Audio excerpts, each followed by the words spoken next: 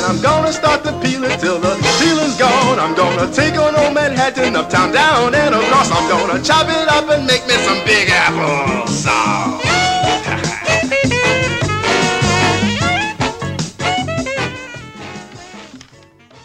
Oh my God, guys, we're back. No, I mean, like, we're back without taking 3 months off or taking a month between recording something and actually getting it online. I'm so excited. I'm really, really excited, not just because we're here. Of course, we're here without Nate. Just a caveat for everybody listening, because we know Nate has a lot of fans and we miss him and we hope he can come back soon, but he's taking a little time off.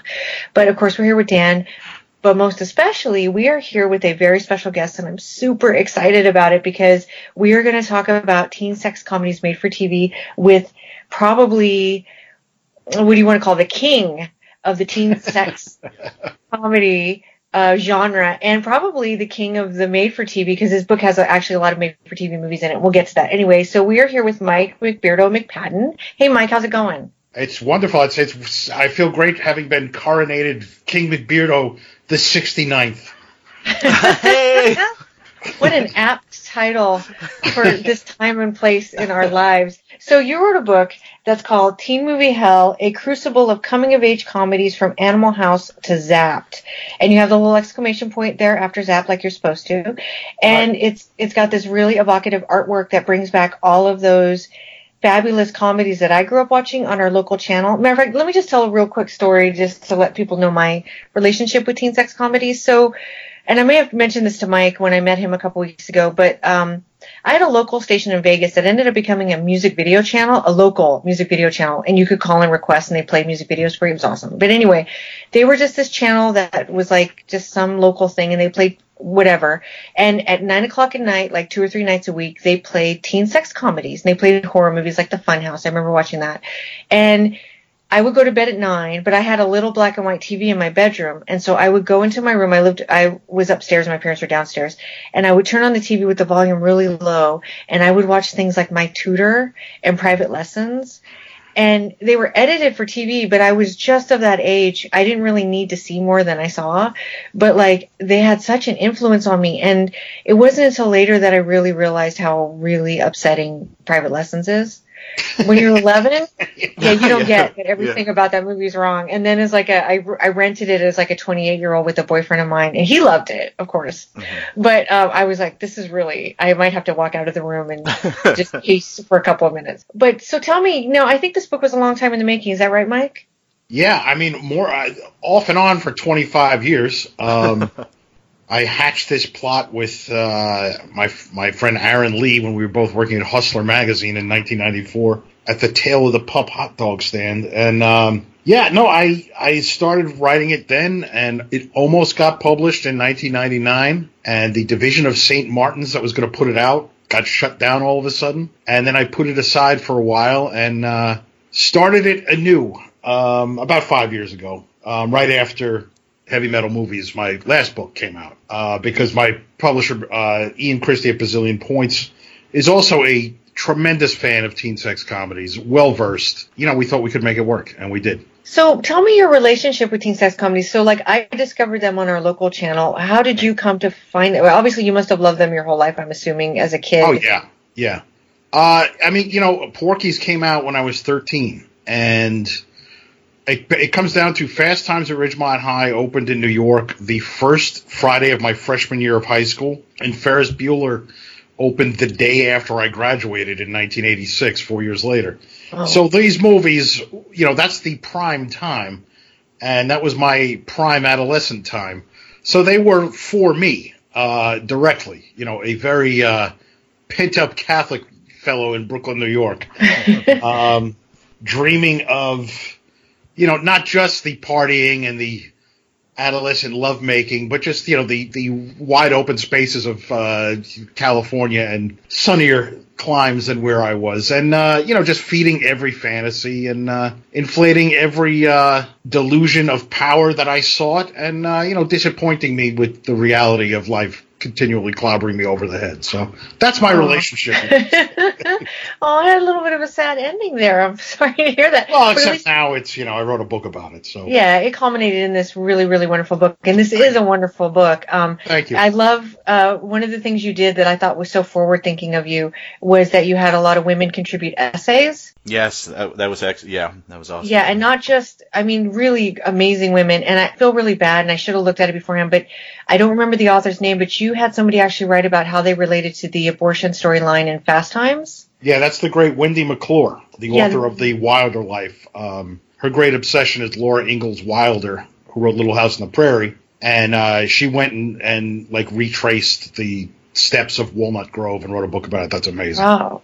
Well, yeah, she wrote a really poignant essay in here that really, all the stuff's really great, but it really just stood out to me. And I love that it's in here because, as a woman, I grew up watching these too, and so there's different perspectives. And something that's really interesting about that is, and I'm going to ask you about some movies you screened here, and you have been screening around, but recently here in Austin, they have this series called Cherry Bomb, which is movies that are made for women or made by women.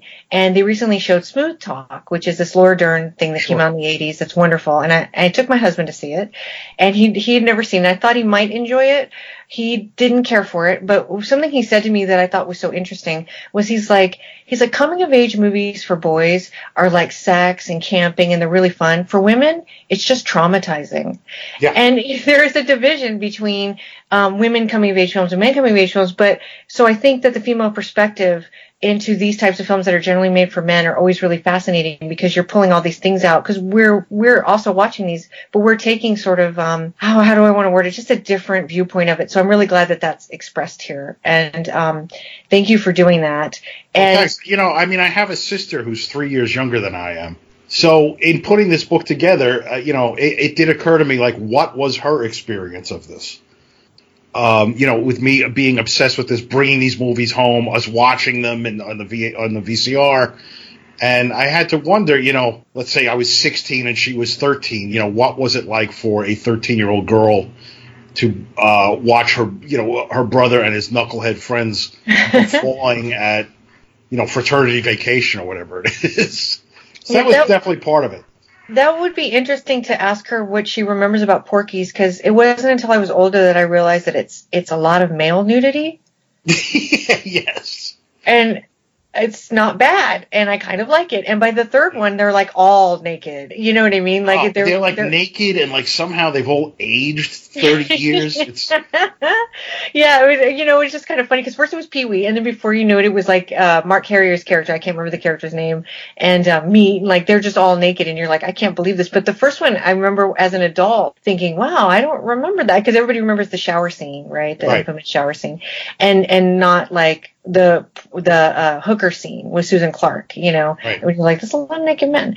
But so anyway, you've been screening movies around, and you came here and you showed Last American Virgin, and I was thinking about that because it left a really big impression on me seeing that I hadn't seen it in many years, and its lack of pretension, which is great because I think TV movies also have a very strong lack of pretension, and I can see why I'm so drawn to this film. But I wonder, because you're also screening movies like Valley Girl, and I can see Valley Girl sort of playing to modern audiences better than something like Last American Virgin. What has the general response to Last American Virgin been? It was the same response that I think we all had back in 1982 when it came out. I saw it with a group. I was 14. I was hanging out with a bunch of guys. We got the oldest guy, who was 17, to buy us tickets because it was rated R. And we went in. I think we brought in pizza. We were really hooting and hollering. And by the end, there is it's like an emotional snuff film. At the end, we all walked out absolutely stunned and silent. And then finally, the oldest guy broke the silence by saying, "I felt bad for that asshole." That's how it plays to audiences. People come out stupefied. And there is a different perspective now, because back then it definitely played this guy has been horribly wronged. Life is just terrible for this guy. And now, kind of perceiving the world as it has changed in the past couple of years, we see that he oversteps. We see that he is presumptuous. And also, more than that, Because I was talking to a woman in Austin about this, and she was saying, I was thinking, she doesn't owe him anything. I was like, you're right. And then we both kind of came to the same conclusion. We just said, teenagers are just horrible to each other. Yeah. They just brutalize each other because they're teenagers. They haven't been through it yet. They have to go through it. Yeah, I agree with that. And what I thought was so interesting, too, that I didn't really notice is how much of an object Diane Franklin is, but purposefully. Like, we know very little about her, and I think that that's on purpose because he's fallen in love with the image and idea of her, right? Yeah.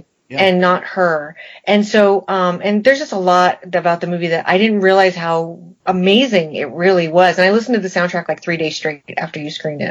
It was like all I could do. So do you have any more screenings coming up? I'll be in Denver October 4th and 5th, showing Last American Version, Joysticks. Ooh. Not a film with a deep subtext. Nice.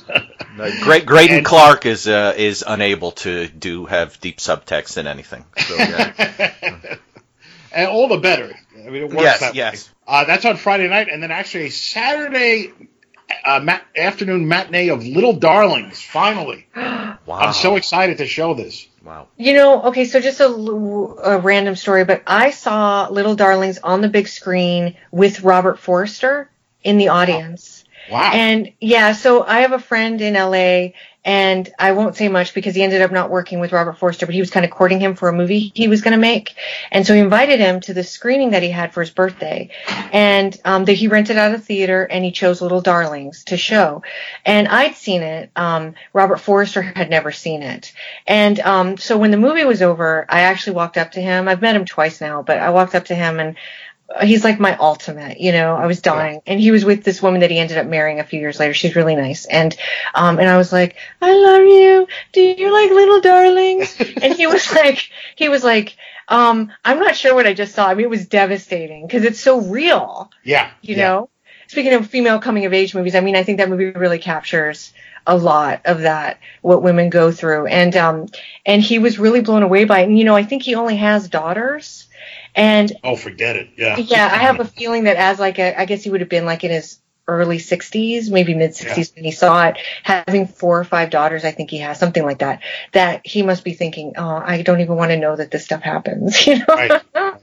But it was amazing, and it looks so good on the big screen. It's such a great film, and I wish that it could get a legit release, but I feel like its music rights is what people were saying is what's keeping it from. Skate Town USA just came out on Blu-ray, and that's something I thought would never see a light of day because of all the music in that. So maybe someone's got to step up to the plate, I think. It is now available on Amazon. You can get it digitally for $6.99. Oh, Little okay. Dog. I'm so glad you said that. Perhaps the step has been taken. And I'm really glad that Dan mentioned Skate Town USA because I didn't mention the films we're going to be talking about. So, and he obviously, I think of Skate Town USA and I see Scott Baio in my head. And so, as you do, I see Scott Baio in my head a lot. I try not to, but Johnny Loves Chachi, it haunts me. Yes. I love him. Even though I don't love him. It's a very weird relationship we have. But anyway, so tonight we are talking about 2, I guess, coming of age. I'm not really sure what to call Senior Trip yet, but basically 2 coming of age sort of teen films. The first one is called Cotton Candy from 1978. It was directed by Ron Howard. It was the second film. And something called Senior Trip, which was directed by the guy who created Bionic Woman, right? So, and was a Quinn Martin production. And, oh my God. And the thrill of saying those words never dissipates. And I'm so glad that you curated these because I remember watching Senior Trip when it aired, but I have not seen it since I was 10 years old. And I had never seen Cotton Candy, even though it's in my book. And I have to be honest, I didn't actually know of Cotton Candy until it was in my book. So I hadn't had a chance to experience it till this last week. And I was really impressed by it. So anyway, so we're going to just do these sequentially. We're going to do a different kind of breakdown. So we're just going to read the reviews from each other's books. So Dan's going to read the review of Cotton Candy, which was written by a really wonderful Australian writer named John Harrison. And I really thank him for submitting this because he really just turned me on to something. And everybody who looks at the book, I have a feeling this movie's kind of unfamiliar to a lot of people. Cotton Candy, director Ron Howard, starring Charles Martin Smith, Clint Howard, Leslie King, Kevin Lee Miller. Aired October 26, 1978 on NBC. You know what I ought to do? I ought to get my own band together. Really? Yeah, I ought to start my own band and give that turkey a little competition. Are you serious? Yeah, there are musicians around. I mean, there are guys I could get to do it. Yeah, sure. Good guys. Yeah. Hey, and you know that Battle of the Bands that he's supposed to be so hot on? Oh, yeah. I could get a band together, and I'll enter that thing, and I'll blow his doors off. Ooh, yes. So the little tagline for what the movie's about: unpopular high school students George and Corky form a rock group and must face off against arch rivals in a Battle of the Bands contest. The sophomore directorial effort from then-popular TV star Ron Howard, Grand Theft Auto, was his debut the previous year. Cotton Candy is a groovy piece of 70s nostalgia that pays tribute to that great institution of the high school rock band, a rite of passage for many teenagers, regardless of how much talent they possess or how far they get with it.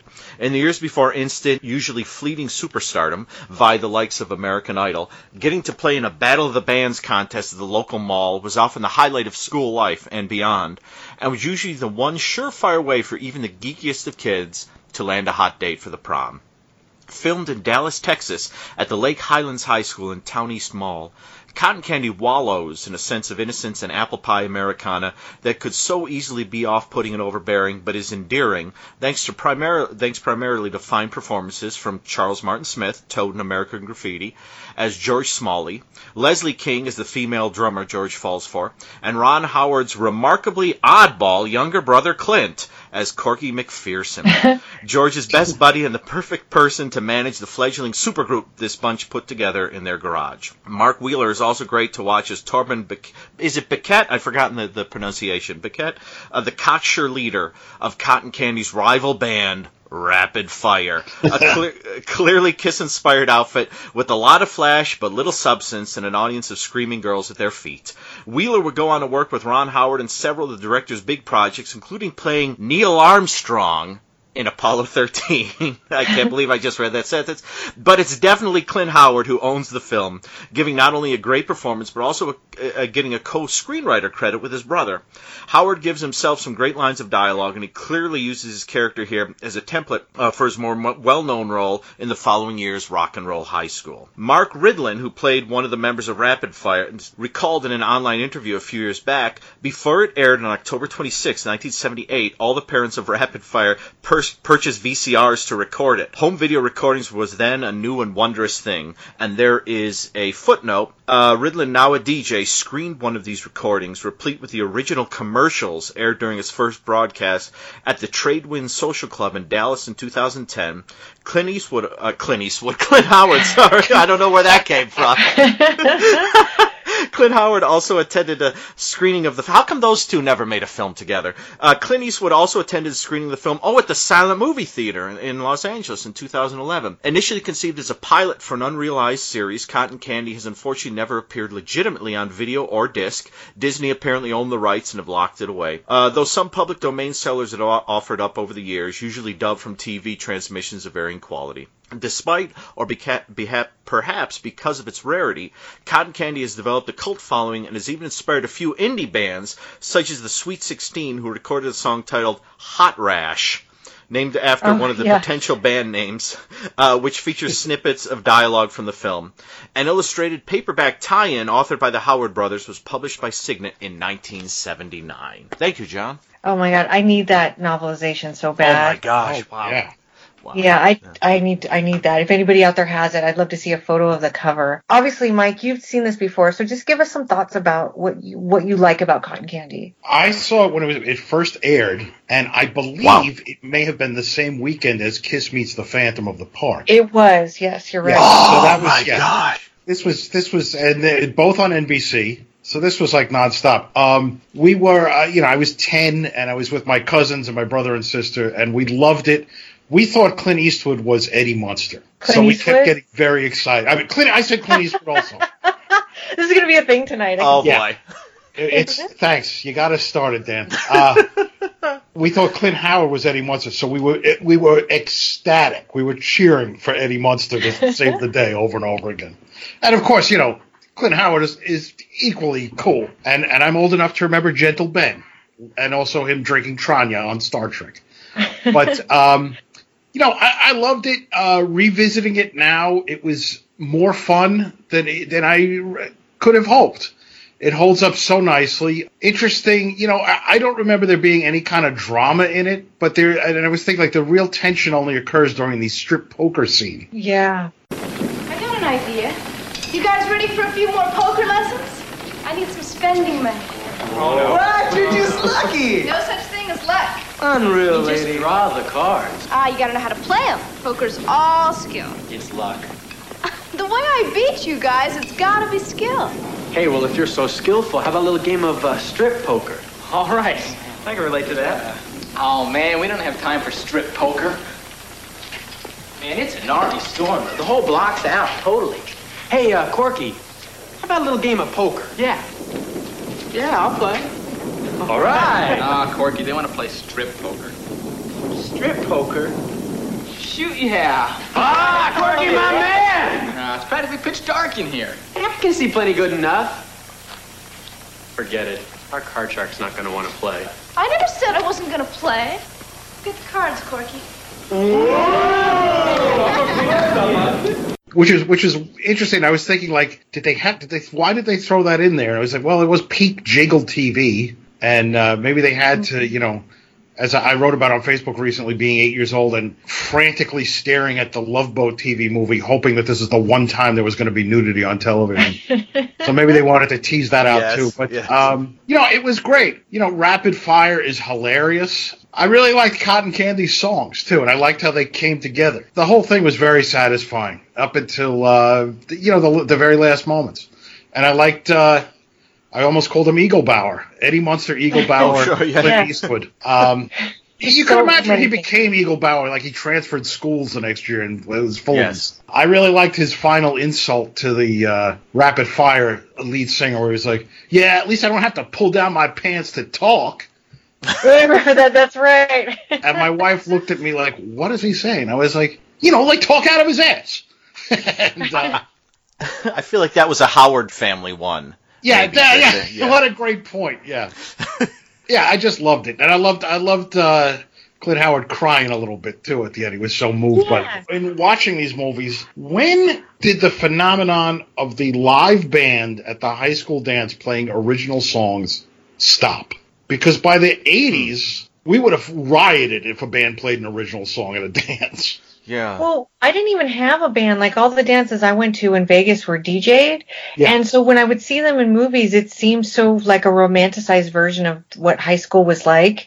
Right. And, and it's interesting because this is a really strange reference, but when you talk about that, it makes me think of Saved by the Bell. Do you remember Zach? Was it Zach and the Heart Attack? He had a band. Right. And they played at one of the dances. I think it's a dance where Kelly and him actually ended up breaking up. And so I guess all the other cast members had to play the music while they broke up outside. That's my memory of it. And I remember thinking about their original songs too. I was like, wow, that's crazy. They're playing songs I don't know.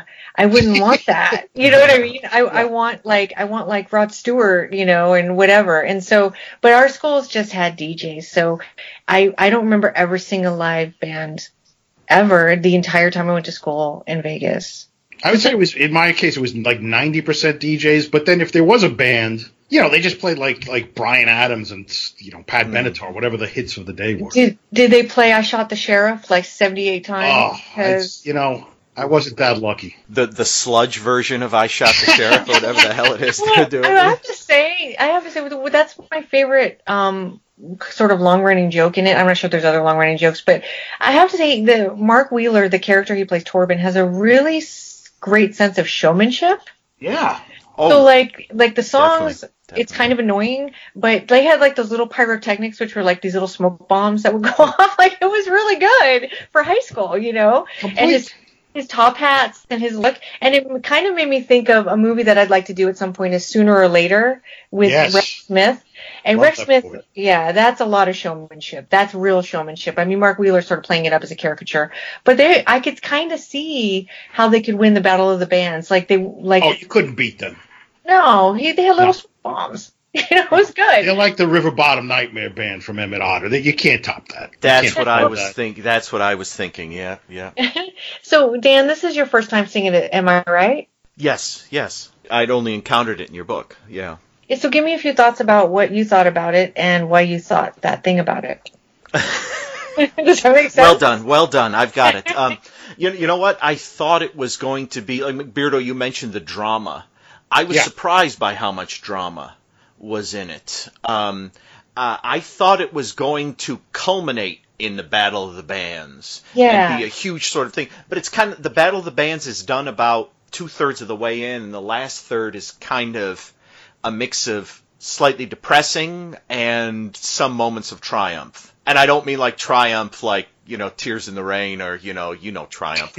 but it was weird because I liked it more the second time I watched it when I knew where it was going. The first time I watched it, all the drama, and it's like that strip poker scene, all I could think of, because I saw like a month or so ago, I saw Friday the 13th on the big screen. So I thought, why can't we all just have fun playing a strip something or other game? But then in Friday the 13th, it is 2 gals and a guy. So I guess this sort of, it's different than like 5 guys sitting there leering at you. Yeah. Ron Howard directs it really nice because I was uncomfortable throughout that scene. It's funny. I liked it quite a bit, but I thought I was really going to love it. And I didn't. I'm not 100% sure why. I think I find some of the dramatics kind of a little lacking here and there. I don't know if it's like when I got to the end the first time, I said to myself, well, that's why Ron Howard doesn't write his own scripts for his movies. Just because sometimes the drama feels off. Like there's a scene where the drummer gal, his girlfriend, is going to MIT, and he's working at a burger joint playing some guitar in this band that kind of isn't really going anywhere. And he's like, wait a minute, you're still going to go away to MIT? Are you ready to go? What's with you tonight? Nothing. Let's go. You're cranky. Cranky? Yeah, and if you keep it up, the guys are going to get mad. What's the matter? Think they're going to quit? They might. Let them. Why are you being so negative? Well, what's so positive? You think the band's going to keep going when you run off to MIT? I swear, is that your problem? Look, don't try and make me feel guilty because I've got a scholarship. When you joined up, did you know you were going to be leaving? Well, yes. Oh, well, let's work on the harmony. Oh, well, what's wrong with that? You sure strung me along for somebody who's skipping out. I don't have to take this. I'm not skipping out on anybody. I had my scholarship way before I got mixed up with you. You made such a big deal about the band. I love the band. I don't want to leave the band, but you really expect me to blow this chance? Look, just forget it, okay? What's more important, a scholarship or a band? What's more important, a scholarship or us? With your attitude, I don't know. Oh, well, great. If you don't know... What am I supposed to tell my father? Tell him you love me. But it won't do any good. Look, Brenda, I'm sick and tired of beating my head against a wall. So thanks a hell of a lot for your lousy 2 months. So you're going to go away to college? What are you talking about? And it's like, what? And it was such a weird moment, I thought. But the thing is, everyone's so good in it. That band, Rapid Fire, isn't a good band. Their version of I Shot the Sheriff is a garbage party. Like, it's like a dumpster fire that you just sit there looking at it going, oh my goodness. And when they do You Are So Beautiful. Oh, that's right. I was like, I don't know. So good.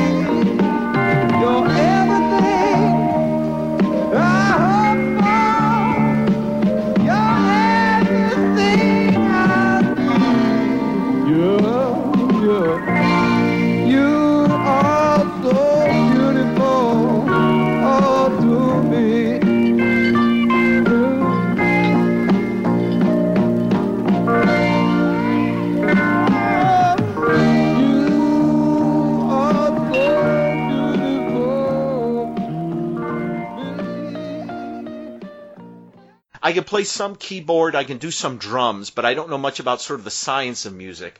And the whole time hearing him sing that, I thought, is he off key or what is he doing? 'Cause Yeah. it's just, but he looks so good. You know what I mean? Yeah, and no, you guys are right. Like, there was no way that Cotton Candy was going to win that Battle of the Bands.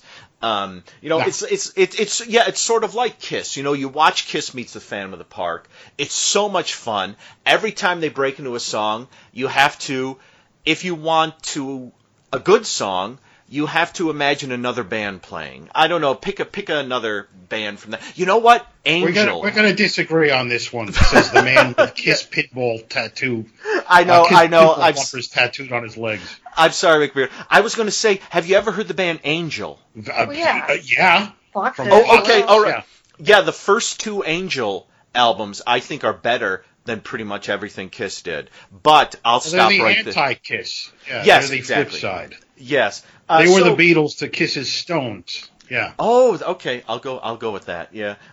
So I think the movie is definitely, you got to watch it. It's a lot of fun to watch. I think the movie I thought of when I was watching it, which was another movie. This one's about younger kids sort of having adventures. It's Kenny and Company, the Don Coscarelli film. Sure.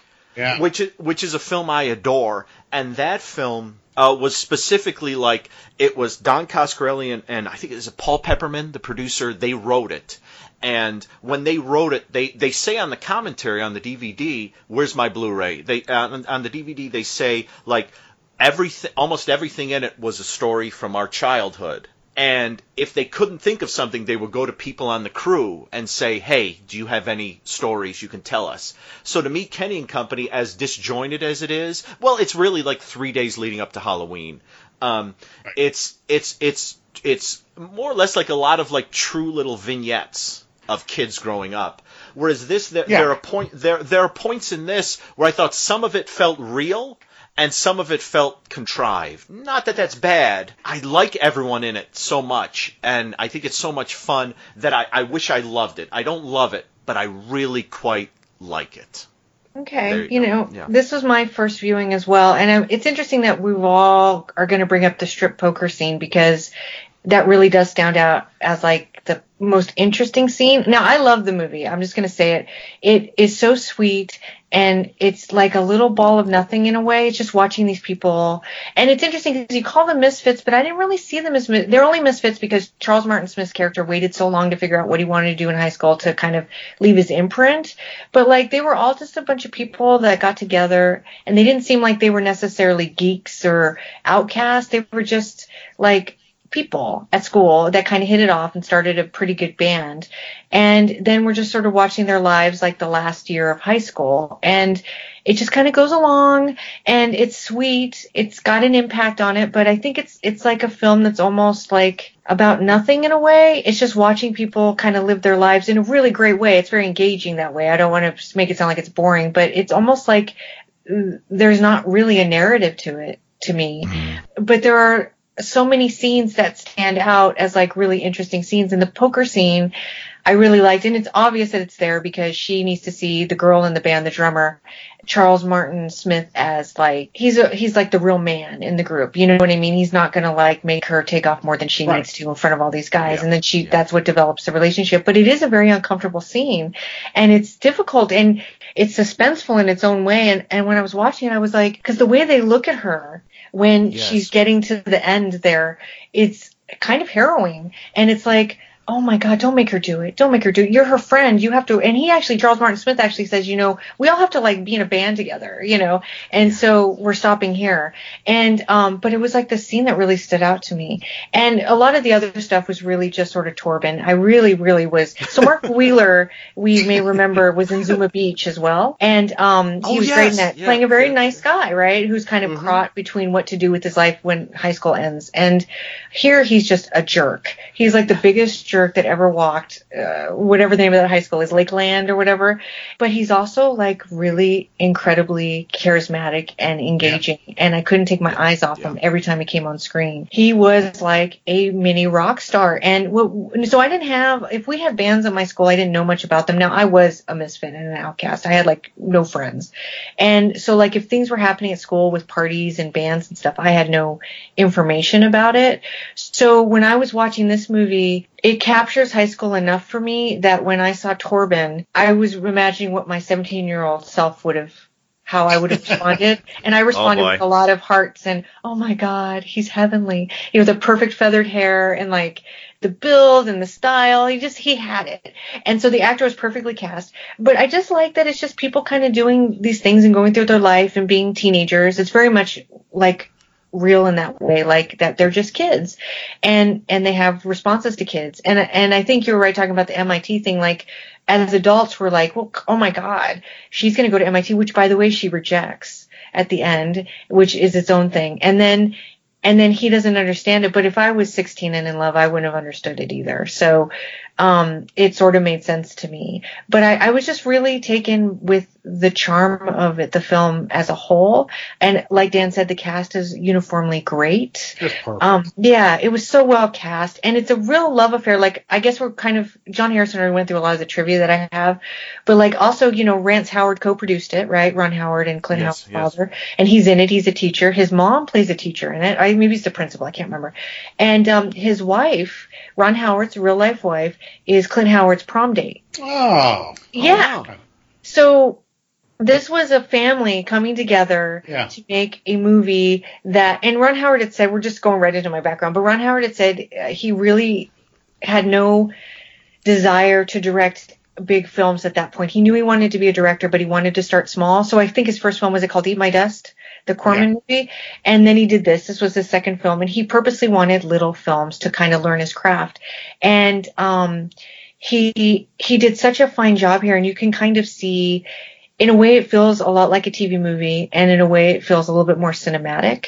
And you could kind of see that he's certainly not a young Spielberg yet, but you could see like the glimmer of him trying to reach out and do something a little different, which I appreciated a lot. And it's just a sweet little film. It's just kind of, I don't know how else to say it. It just sort of takes you by surprise with its sweetness and its charm. And I love that it's happy, and I love that the worst problem in the world is not winning the battle of the band, and like your girlfriend going off to become an amazing scientist. Yeah. Amanda, may I ask, just so I'm imagining, like, whenever Rapid Fire's playing, you're right up there screaming along. But what do you think of and I don't know that this matters, but what do you think of the music that they're playing? Because it's not good, but it's great at the same time, because it's because it's big. They're big. Like for a little high school, and for a little mall, which was great to see the mall as well. That's something that really stuck out to me as well. I love looking at interiors when they really shoot inside malls and stuff.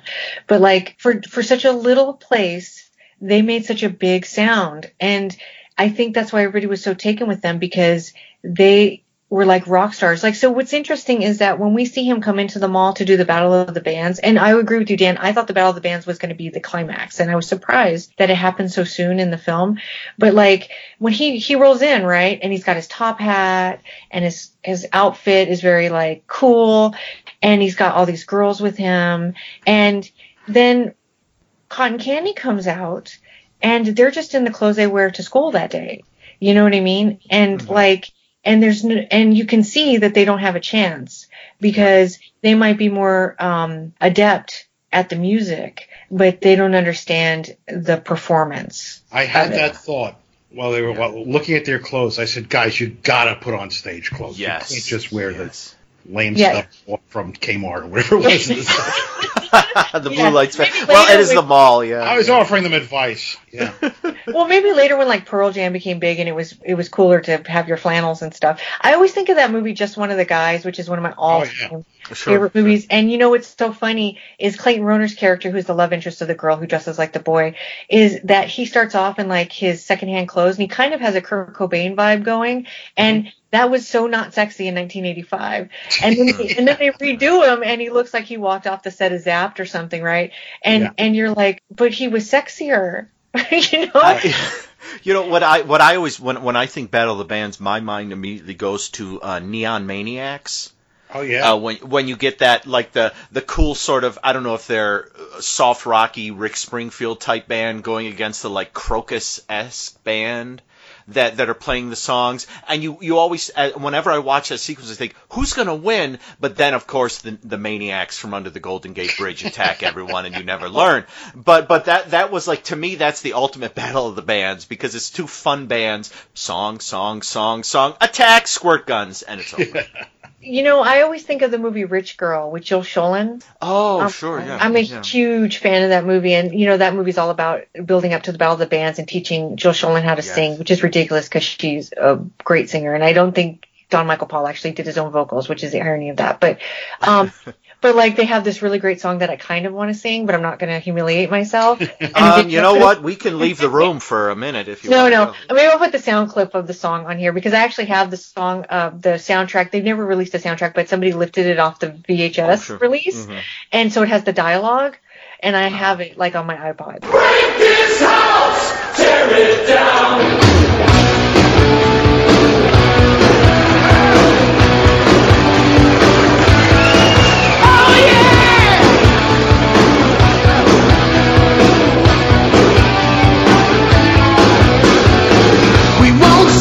No one, look out, we're on the road again. Wild boys with the 680 noise, rolling like a diesel train. But anyway, so like, yeah, it was interesting that they didn't end there, and that was surprising too, that it went on to the prom, and then Torben got what he wanted. But then there's like this, so, you know, remember when Zuma Beach ends, it's like even the bad guys kind of brought in to the group at the end, and it's really sweet. And I kind of feel that, even though I think nobody really wants to hang out with Torben, you know, when his parents are watching him graduate and he's got the two black eyes and they're so proud of him, it's like kind of sweet. You like actually start to see him as like this just 17-year-old kid, you know, trying to make it at a school. And it's kind of this really sweet touch at the end of the film. So yeah, it's got a lot of poignancy to it in a really interesting, strange way. I think with any time there's a prom scene, I always think, you know, all of this is going to be erased in 2 months. It's like all the stuff with Torben, it's going to be forgotten. You're going to be in college in September. But it seems so big, doesn't it? Yeah. Oh, yeah. Oh, completely. Oh, yeah. You know, I've only been able to have that perception, you know, as an adult. Certainly at the time I didn't. Yeah, I mean, so Dan was talking about the music. So we all like Cotton Candy, right? Yeah. I think they've got a nice sort of I feel like I've heard, you know, who am I thinking of? It's not, I always say Andy Williams. It's Paul Williams, right? Yeah, sure. It sort of has, I don't know why I always say Andy Williams. It has, the songs sort of have that, because around this time Paul Williams was writing a lot, well, apart from Phantom of the Paradise, obviously, but he was appearing on a lot of shows and things like Hardy Boys, Nancy Drew, and BJ and the Bear, and he was doing like these songs that were, they're just sort of, his sort of song. Oh, Bugsy Malone was Scott Baio, who will be coming up shortly. You know, he does these sort of songs that are kind of catchy and kind of, you feel like you've heard them before, but you can't quite place it. And they're sunny. Yes, exactly. And they're kind of, apart from maybe Rainbow Connection, which is kind of one that always stands out to me, they all kind of have a feeling of, it's sort of generic about the human spirit kind of thing, not in a bad way. Don't say that in a bad way. But that's kind of the way the Cotton Candies feel to me, except more not the Eagles. I don't really know my soft rock from that time. Sort of a more soft rocky feel. Yeah, it definitely has that Southern California soft rock. Yes. With the kind of rock and guitar solos and upbeat, but definitely it's sunny and it's soft like Cotton Candy. That's right. It was a good name for the band, actually. Yeah. You bring in the electric piano. There you go. Right. There you go. Yeah, I also really liked that it had a really diversified band. So it had like a Hispanic and a woman. Like that was cool too. And just like that is very realistic, because when you're in a band, like, you know, that's going to bring you together, much like a sports team. Like those divisions fall away. Yeah, that's interesting that he tried out for sports first, you know. Yeah. And It was an interesting start to the film because it kind of starts a little bit funnier than I think the film is in general. Like when his dad's like, these cleats are really expensive, and then it's kind of like the joke, right? Because he's like, he's waited till his senior year to get the varsity jacket. What did he say? It's going to be what's the slang? I don't know my 70s slang as well as I should. It's going to be a gas or whatever when I have the Letterman jacket, Isn't that like beatnik slang or is that 70s slang? I don't know. That's probably beatnik slang. I don't have great 70s slang. I will say one problem I did have with the movie is that throughout my life, I have adored watching Alvy Moore in stuff. This is the one time where I watched Alvy Moore and I thought, ooh, Alvy. I don't know if it's the wife beater. I don't know if it's the mustache, but you're getting on my nerves. I mean, Alvy Moore was the star of The Witchmaker. He produced Boy and His Dog. Yeah. He was obviously Hank Kimball, and he was in Byron Quisenberry's Scream, and but in this one, he just kind of, he's that dad. Well, he's also in Mortuary. Oh, yes, that's right. Oh, he kind of is like that a bit. Yeah. In Mortuary, yeah. I have Alvy Moore in my background because I'm a huge Alvy Moore fan. And since you brought him up, just let me briefly, I just wrote, you kind of went over why Alvy Moore is so amazing. But, he was a Marine who fought in World War II. And, of course, he did a lot of television, episodic television. But it was that he produced, right? Or wrote, I'm sorry, I would say he produced, but he wrote Brotherhood of Satan, I think with L.Q. Jones, and A Boy and His Dog, and I can't remember, The Witchmaker. I'm sorry, he produced them, and I think L.Q. Jones wrote them. I might be getting my credits mixed up. But anyway, he was behind the scenes of, like, some really interesting, dark films, but he was also Hank Kimball. And I was so impressed with him as a person. But just this one quick piece of TV movie trivia before we go on about Alvy Moore.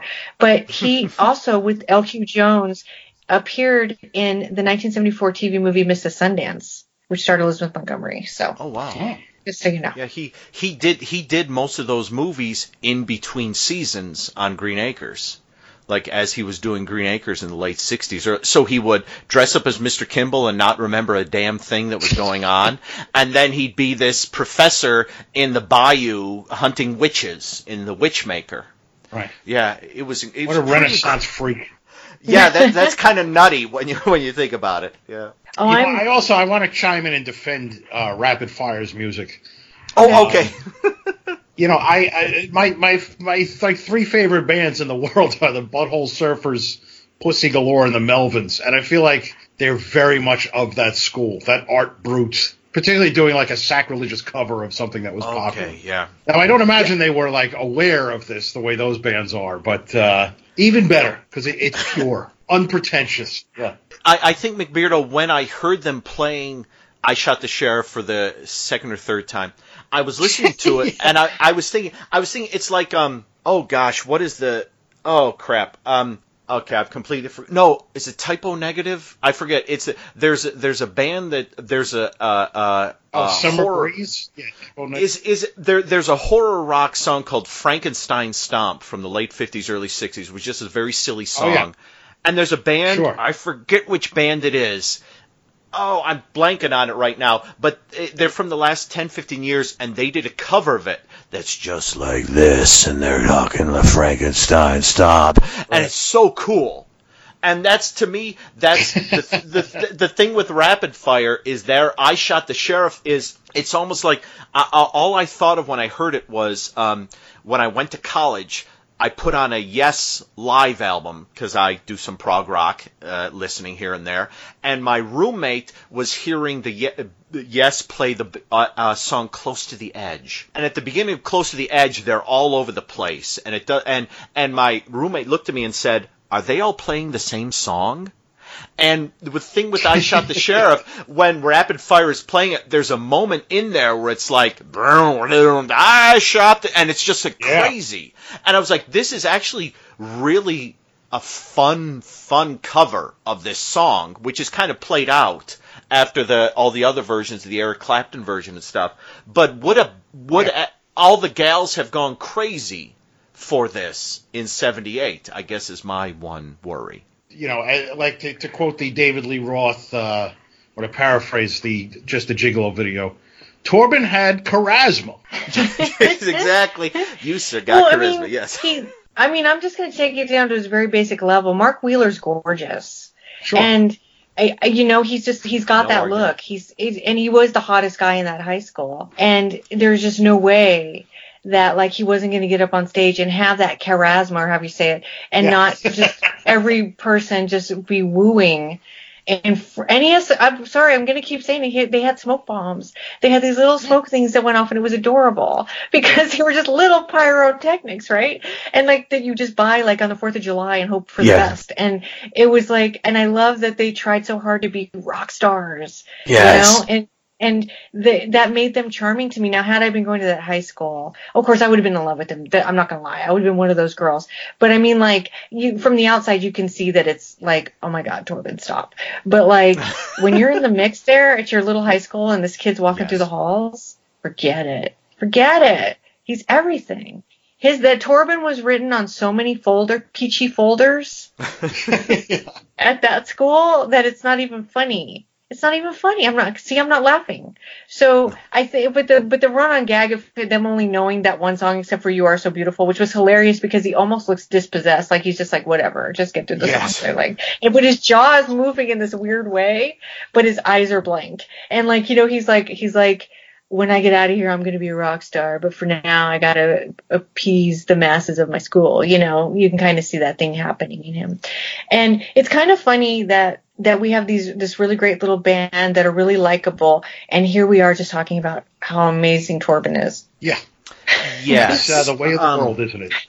Yeah, that's I let myself down a little bit with that. I will say I like the fact that you mentioned the pyrotechnics that they have there, and this week that same weekend or around the same time, Kiss Meets the Phantom of the Park would have had Kiss at Magic Mountain blowing up everything. So you would have actually seen like the high school version and then the grown up version. So I wonder if.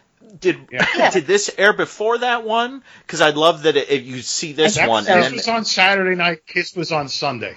Yeah, it aired before because I think Kiss was a little closer to Halloween than Cotton Candy was. I love the thought that you would have watched Rapid Fire and then the next day seen Kiss and gone, he's going to be there in a couple of years. Oh, yeah.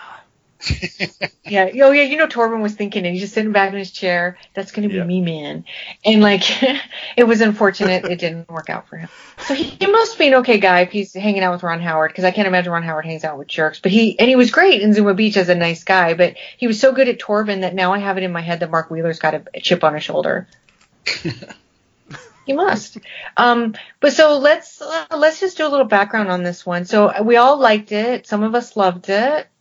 That's my understanding. So I'm really, yeah, I did too. And I'm really happy we got.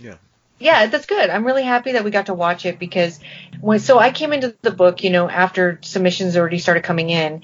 This was one I was like, Cotton Candy, huh? And I was reading about it and I was blown away by the fact that one, I hadn't heard of it. And I know that kind of lowers my street cred in the TV movie world, but I hadn't. And I was really intrigued by it, especially because they shot it in Dallas and they used a lot of mall. Like John Harrison's review clearly states, you know, that he uses a lot of organic settings, and it just sounded really fascinating. And then I found an image, a promotional image for the book, and it made me just want to watch it more. I thought, God, this looks so good. And I love Charles Martin Smith. That's, he's like somebody I haven't seen in a ton of stuff, but I just think he's got a really likable persona. But anyway, so this aired on October 26, 1978, which makes it a really interesting movie to air during the month of Halloween. But it did. It aired on NBC. It ran against on CBS The Waltons and an episode of Hawaii Five-0. And then on ABC was an actual Dr. Seuss special, which was Halloween is Grinch Night, which I have to tell you I've never seen, and a game of football. It did really well. It came in at number 28 for the week. Kiss Meets Phantom of the Park came in at number 45, so it actually ranked quite a bit lower. And Cotton Candy ended up at number 102 for the season, tying with Anatomy of a Seduction, which is a movie we've covered here for Valentine's Day. Salvage, which was that Andy Griffith pilot movie where he builds a rocket ship out of junk, which is a great movie. Oh, so good. Yes. Yeah. Great show. Yeah. Yeah, and something called Champions: A Love Story, which I haven't seen yet. The rating was a 19.1/30, and I'm really bad about deciphering what those mean, but I think it roughly means that 30% of Me too. people who had televisions in their home were watching Cotton Candy in the night it aired, so that's almost a third of the country, which is great. Ron Howard was only 24 when he made the movie. In an interview I read, he called it a fairy tale with realistic characters, and when he said fairy tale, he meant that because everything was going to end well for people. And it's interesting because there's a movie that came out in the 90s, I'm just thinking of it now, called Friends Till the End with Shannon Doherty, which is like a fairy tale gone to hell kind of movie. So it's about a rock band where Shannon Doherty is the lead singer. I don't know if either one of you have seen it. I have not. She does her own vocal. I have not. Oh. And it's amazing. And so she's in this band, and she's Shannon Doherty, and so I mean she's beautiful and she's amazing. And then some girl sees her and wants to be her, so it's kind of like Single White Female, but with a teenage rock band. Damn. And it was right at the time when the Cranberries was really popular, and they do a lot of the music in the movie. And anyway, but it was called like a fairy tale, but also all about Eve, so it was like a dark fairy tale. So I just thought of that when I read that quote. So, and as John Harrison said in his review, this was actually supposed to be a pilot for a potential series. I'm not sure what that series would have looked like, because she was going to stay behind and not go to MIT. Wrong choice, Leslie King. Wrong choice.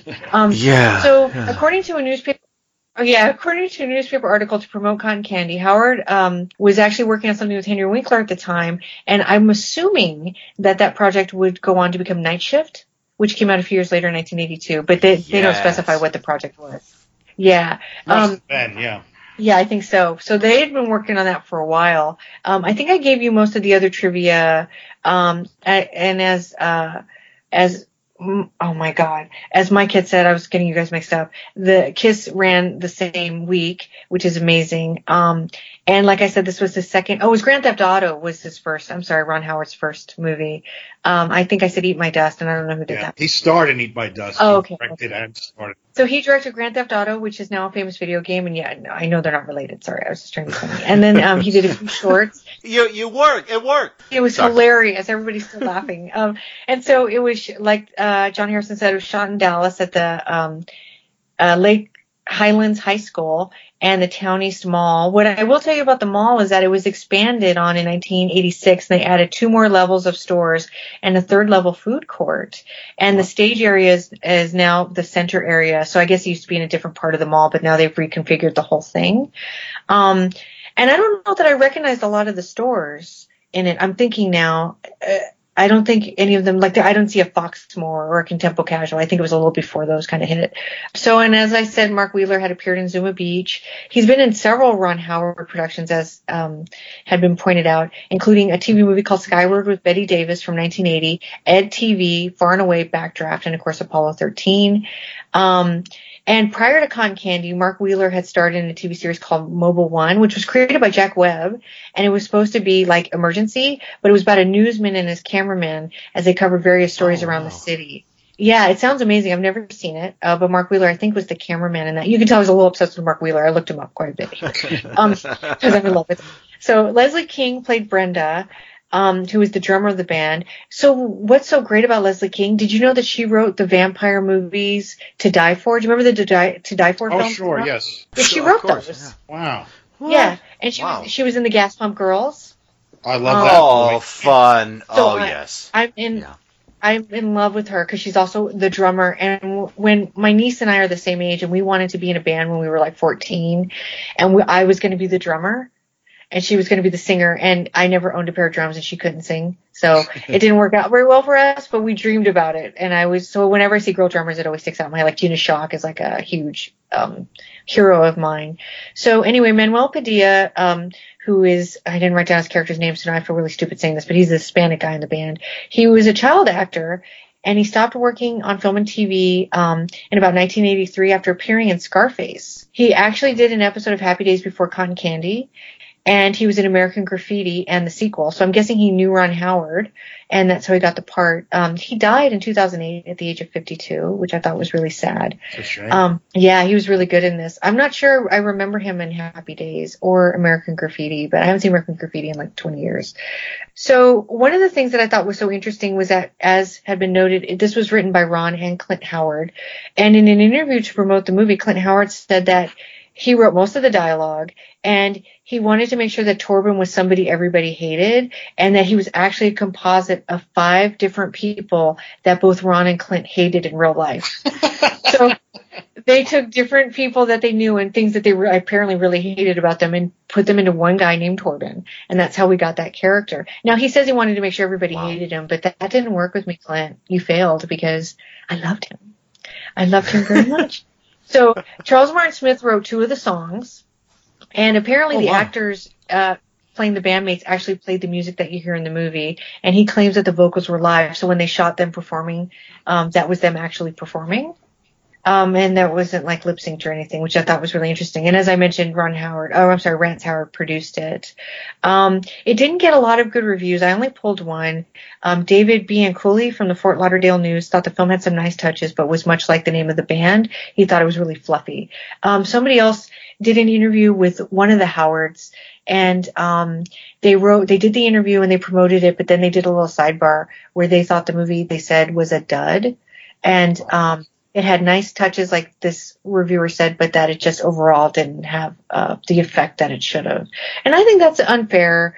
It's sad that this movie doesn't have a legitimate home video release, because I think it's the kind of movie that's ripe for reappraisal. Especially because Ron Howard has gone on to do so many amazing things. And like Spielberg, there should be an interest in seeing his TV movie work. But of course, Spielberg did Duel, but nobody remembers Something Evil, which is the other movie he did. So maybe that's Ron Howard's cross to bear. But he also did apparently that movie Skyward I mentioned, which I didn't realize, with Bette Davis. So I think both those movies should come out, and, we should watch them and take them as part of his filmography. But anyway, that's Cotton Candy. I'm really glad we got to see it. Thank you, Mike, so much for choosing that as one of the 2 films. I'm honored. And now we're going to go on to your review of Senior Trip.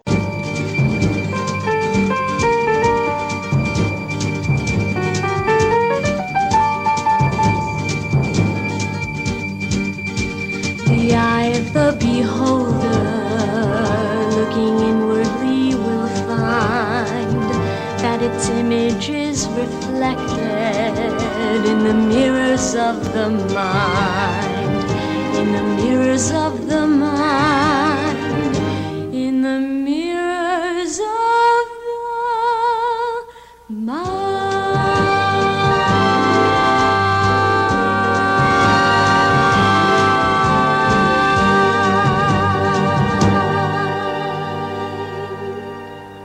Now, this is something. Now, I want to say I gave Senior Trip, I want to give a little qualifier here first. I really gave it short shrift in the book. I saw it when it first aired, remembered it vividly, and kind of, didn't do a deep watch on it when I was writing the book. I just sort of had it on because I thought I knew it. But it turns out I didn't really know it until this podcast made me know it. And I'm very glad it did. So, Senior Trip, awesome. 1981. Director Kenneth Johnson with Scott Baio, Faye Grant, Randy Brooks, and Mickey Rooney. Now, I always have like the little qualifying points here. So it says Hicks in the City, Sex Pros, Nerds, Jocks, Virgins, Closet Case. The CBS TV movie Senior Trip follows a school bus filled with lucky last-term high school students from Youngstown, Ohio, to the heart of New York City. One of the kids is gay. Another is repeatedly burned while trying to score weed and hookers in Times Square. A theater chick auditions on Broadway for Mickey Rooney. Eventually, a goofy couple embarks on a sped-up slapstick subway jaunt set to silent movie music. The harried class chaperone just can't keep up with any of these antics. Scott Baio, as one of the visiting team Buckeyes, wears John Lennon glasses to indicate seriousness. He's a hemophiliac, but nobody should laugh when he cuts himself on glass from a broken window. Nothing could be funny about that when he's bedecked in such somber eyewear. However muted and melodramatic this Senior Trip may be, even a TV movie remains infinitely preferable to the excremental 1995 big screen bust National Lampoon's Senior Trip. This Senior Trip was also a Quinn Martin production, and thus shares lineage with crusty 70s cop shows on the order of Barnaby Jones, Cannon, and the Streets of San Francisco. Although in those series, kids seem to have no problem scoring weed and hookers, particularly in Times Square. So true. Yeah, it doesn't have the same grit as Streets of San Francisco, I have to. There is grit. There's grit aplenty. I guess so, yeah. I've been watching Cannon. It isn't quite as tough as Cannon, but it has its charms. Yeah. Yeah. And can I just phone in the car like he does? Cannon.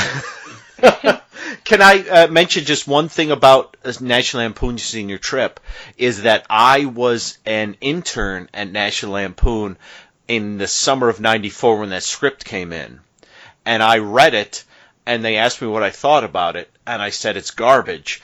And then a year later, the film came out, and I thought, okay, well, there you have it. No, is this the one with Kevin McDonald from Kids in the Hall? Yes. I liked it. I'm not going to lie. I mean, I saw it in the drive-in, and I remember really enjoying it. I saw it the afternoon it opened at the Chinese Theater in L.A., and why am I blanking? Mark McKinney was there with two friends, hooting and laughing at how bad the movie was. But it didn't seem mean. It seemed kind of affectionate and like he was going to go razz his fellow kid in the hall about it. Well, I have a huge crush on Kevin McDonald, so maybe that kind of overshadowed. He's my Torben. From Kids in the Hall. I thought he would dress like him with the open shirt. I wish you would. Tight pants. I saw him in person once. I almost died. It took everything in me not to just walk up to him and say, "Can I sit on your lap?" But I'm not allowed to do that. So, yes. So I held back. He was with Dave Foley at a screening of a vampire movie with. I can't remember the name of it. It kind of came and went. It has somebody from Saturday Night Live Monday? in it. Anyway, I don't know. No. It was like a weird comedy. It has the guy from Jay and Silent Bob. Jay was in it. And somebody from Saturday Night Live who was really famous at the time was in it, and one of the kids in the hall. And it screened at Shriekfest. And it was kind of a comedy about vampires working in an office. And Kevin McDonald came with Dave Foley, so maybe Dave Foley was in it. And I just about died that we were all in the same theater together. That was a lot of nothing right there. So anyway, yeah. So let's start with you talking about Senior Trip. I'd seen it before, only vaguely remembered it, and I'm not sure. Dan, have you ever seen it? No, I had not. Okay. All right. So let's start with Mike, and you tell me what you thought of it on this viewing. I loved it to the point that I'm going to watch it again in the next day or two. Oh wow! It was so much better than I remembered, and I remembered liking it. What was interesting to me is that, I grew up in Brooklyn, and I was in New York. I went to high school in Manhattan. So I was in New York a lot, in the city a lot in 1981. And it was a hellhole, and I never understood why anyone would want to come there. The movie accurately depicted it as a hellhole, but also accurately depicted why you'd want to go there because it was so exciting. Yeah. It seemed like a musical from the get-go, and then it sort of is a musical, which we'll get to. I was very impressed that they showed an accurate travel route. The bus travels from New Jersey to Staten Island over the Verrazano Bridge, on the BQE past the Statue of Liberty, and then over the Brooklyn Bridge into Manhattan. So they got that right. I cannot stop singing. Going to the Big Apple. Gonna get myself a bite. Yeah. Big Apple. Yeah. Let's do it together. He's like, some of the part where he's like, it's gonna be applesauce, like it's apple juice, apple sauce. I mean, it was. They really they milked that apple. They sure did. Times Square stuff, amazing. The theater marquees. I wrote down all the movies we could see. Friday the 13th Part 2, Texas Chainsaw Massacre, Alligator, Search and Destroy, Fantasex Girls, High School Memories. Happy Birthday to Me, right. Outland, and Beyond Shame with Seika. That's right. No, am I right that there's nudity in that marquee? One of those porno movies looked like it had a topless woman. It probably was, because there was nudity everywhere in Times Square on the marquees and among the denizens walking around at the time. But I thought, a nice surprise. I didn't realize Julia Montgomery from Revenge of the Nerds was the call girl. Hi, Marlene. Hi, Denise. How are you? Oh, you look gorgeous. Oh, thank you. So do you.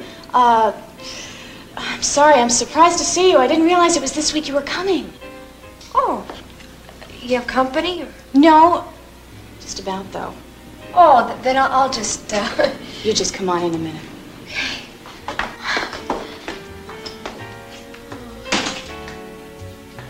Oh, this is really beautiful. It's comfy. Comfy? Oh, this is wonderful. Beats Youngstown? Yeah, you could say that. Hey, I'm surprised your father let you come. Yeah, I paid my own way. That figures. Is he still beating up your mother? Yeah, or me. Denise, you can put all that behind you after graduation. Yeah. Yeah, but you know, I'm not really sure I want to wait that long. See, I've been thinking that. Oh, okay. You really are expecting company. Yeah. It's a business thing, or I'd ask you to stay. But look, I definitely want to talk to you. Help you get connected. If you really want to come and live in the city. Oh, I really, really do. All right. Let's do lunch then. Okay. Where are you staying? I'm staying at the Tate. Oh. Oh, I know. It's nothing like this place. Chin up, kid. All this can be yours. I'll call you tomorrow. Okay. Okay. Marlene?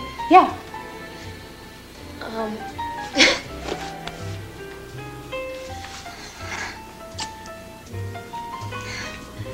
Bye-bye. Bye.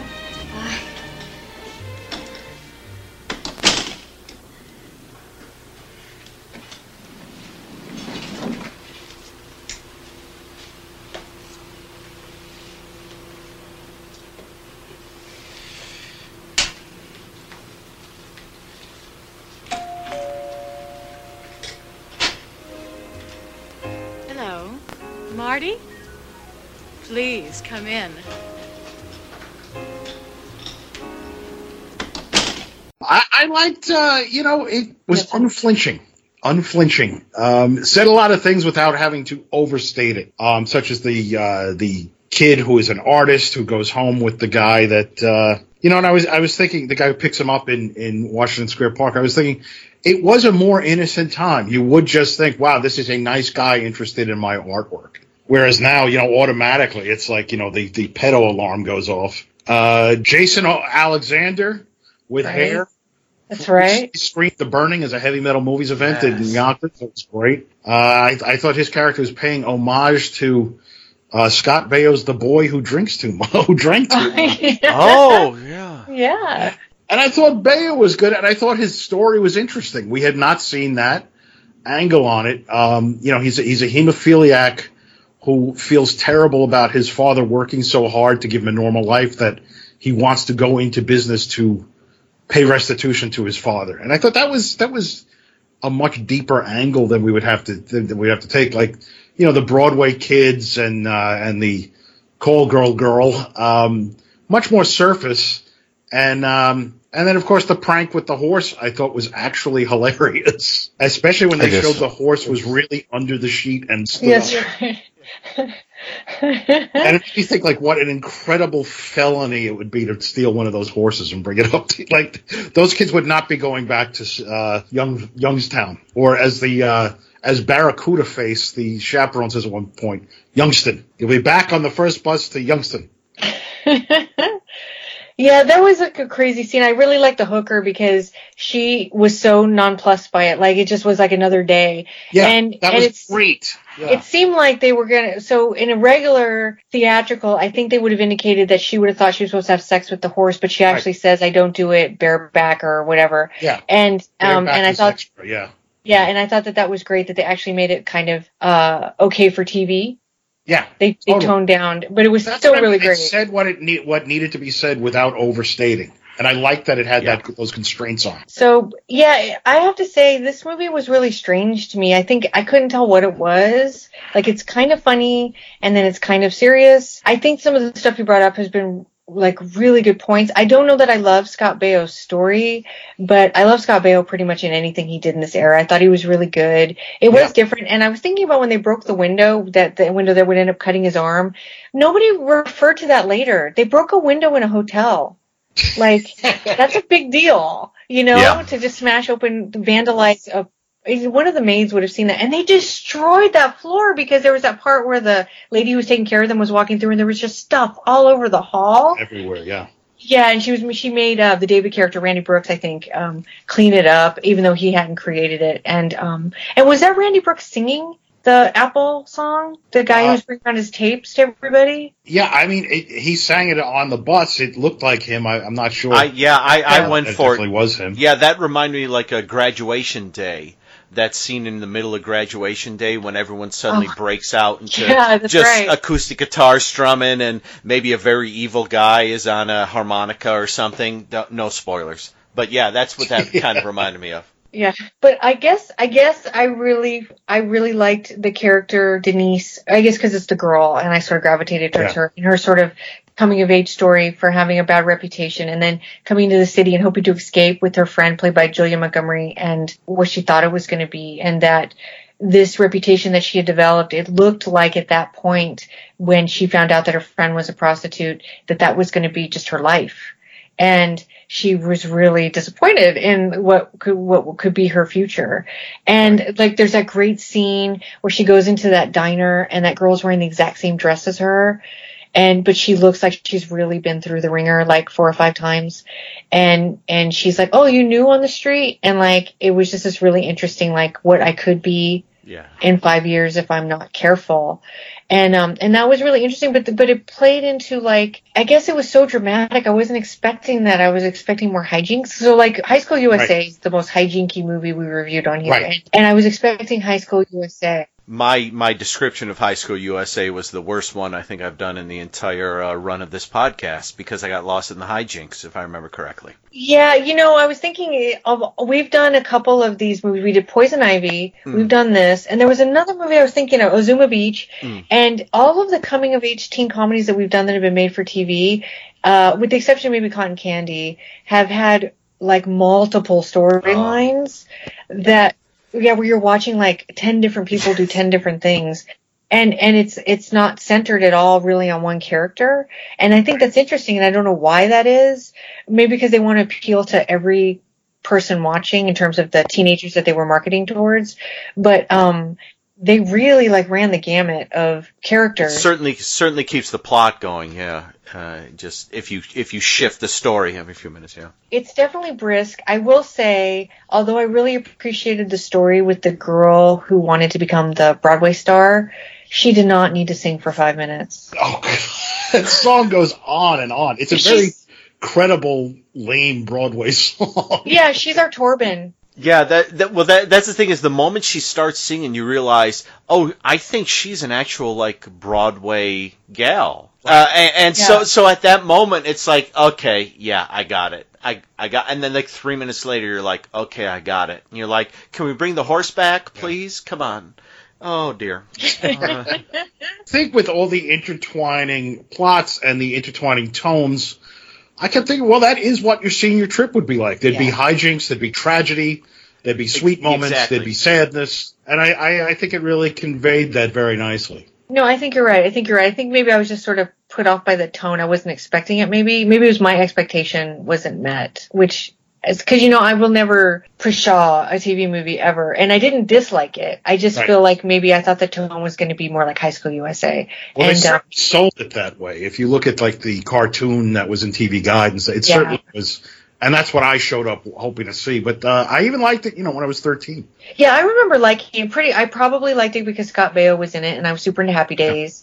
And I don't know that I recognized any of the other actors, but man, they cast it. And we'll talk about that later. But they filled this film. Whoever cast it knew what stars look like because a lot of these people went on to have really great careers, including Mickey Rooney. God, just imagine it.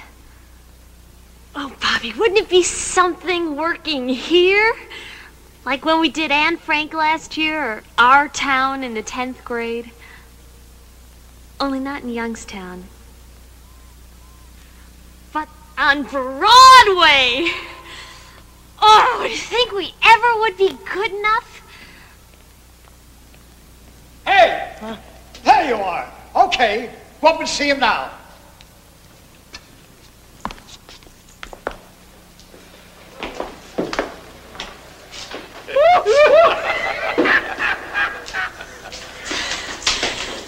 It wasn't bad, Pete, and it wasn't good, but it wasn't bad. Yeah, I thought you'd say that. Who've they got to direct it? Well, they're talking to now. You want to believe this? Bob Fosse. Bob Fosse. That's right. Ooh, would I like to work with that? I know gentleman. you would. Oh, hi, kids. Come on in. When have they got a start date for that, Pete? We'll talk about that at dinner, okay? Fine. You like my hair? Uh-huh. Wish it was mine. Did you like the show? You were fantastic. Thank you. Hey, I'm Meg. Judy. Yeah. Bob. How are you? Good. Who sent you? Your lawyer. Sam. What a man, Sam, huh? He said you might have a little time to talk to us. See, we're into theater back Mickey, home. and come on, Mickey. It's getting late. Let's go. Oh, he's right, kids. I am in kind of a bind today. Could you come back tomorrow? Oh, sure. Where are you from? Youngstown, Ohio. Well, welcome to our huddled masses. Yeah. We were told New York would welcome us if we were tired and poor. As long as we're not too tired, too poor, and mostly come from Europe.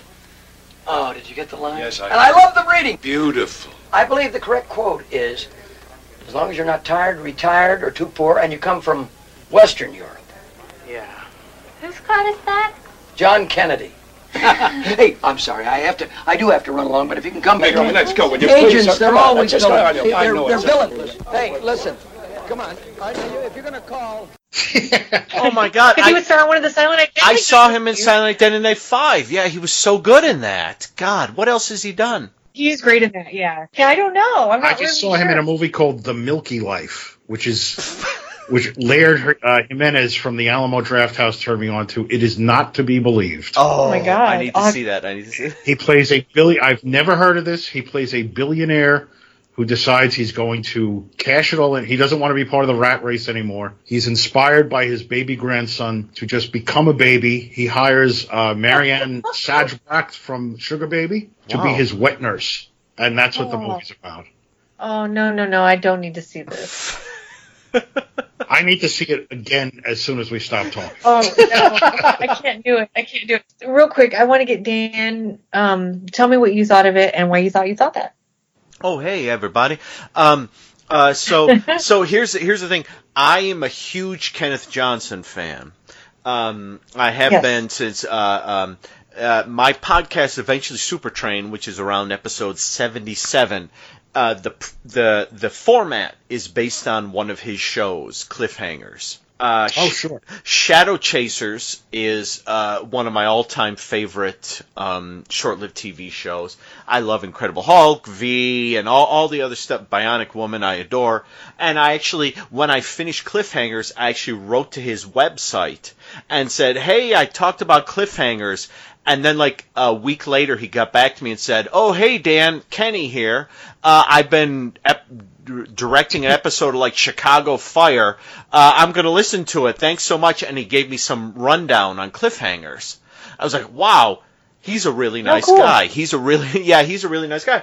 So, the tricky thing is, when I saw his name on it, I was like, this is going to be the best. And then I thought, what are my favorite sort of films that show up in McBeardo's book? Well, I don't want to say the shitty films, but I want to say they're the films that are King Frat. They're Splits. Yeah, the those Party are my Animal. favorites, Yes, they're the films that like King Frat. When I was a kid and I would watch these films, I was watching them from the TNA.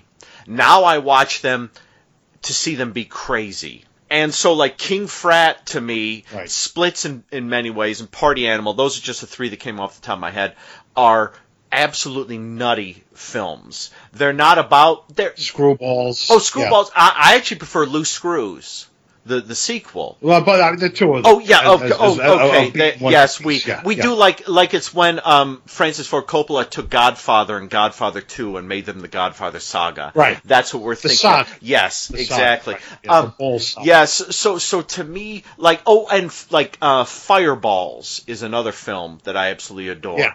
Yes. The less they are about anything human, the more I love them. The more they're crazy, the more I love them. And the thing is, when I sat down with Senior Trip, I was like, oh my gosh, Kenneth Johnson. I love Kenneth Johnson's work. Many of the names of the people in the co-writer, the producer, the people on the crew, he uses people over and over again. And I don't mean that in a bad way. I mean in a good way. He used to use folks. So I recognized a lot of the names, and I was like, oh my gosh, these are a lot of people who worked with him on Cliffhangers and Bionic Woman and Shadow Chasers and things like that.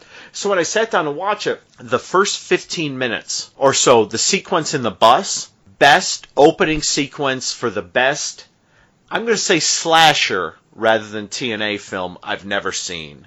There are several ground rules that I intend to have enforced. No alcoholic beverages will be allowed, not even in your rooms, which will be checked.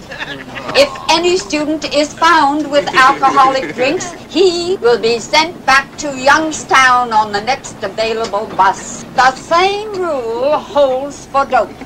And let me make this very clear. I consider marijuana dope. The smoking, eating, sniffing, in any way ingesting any sort of drug is strictly out. If any student is even caught with it, he will be sent back to Youngstown on the next available bus. And now... That ain't a real safe place to stand.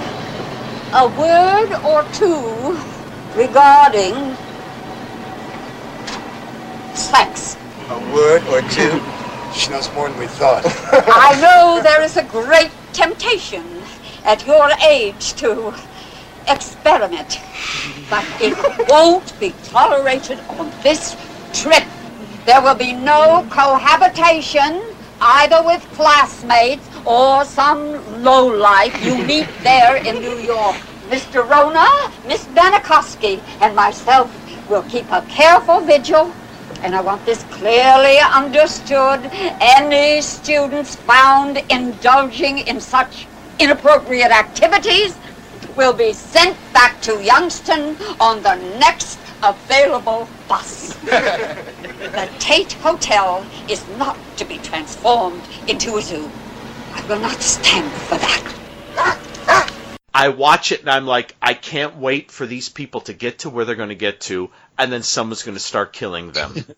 But that's obviously not what's going to happen. But the thing is, when they actually arrive in... Just their souls. Yeah. When they arrive in New York City, I thought Kenneth Johnson doesn't really do comedy. And when he does comedy, it's a little forced. That's not really his thing. He's drama, he's sci-fi, he does some action, he does some horror. Comedy isn't his thing.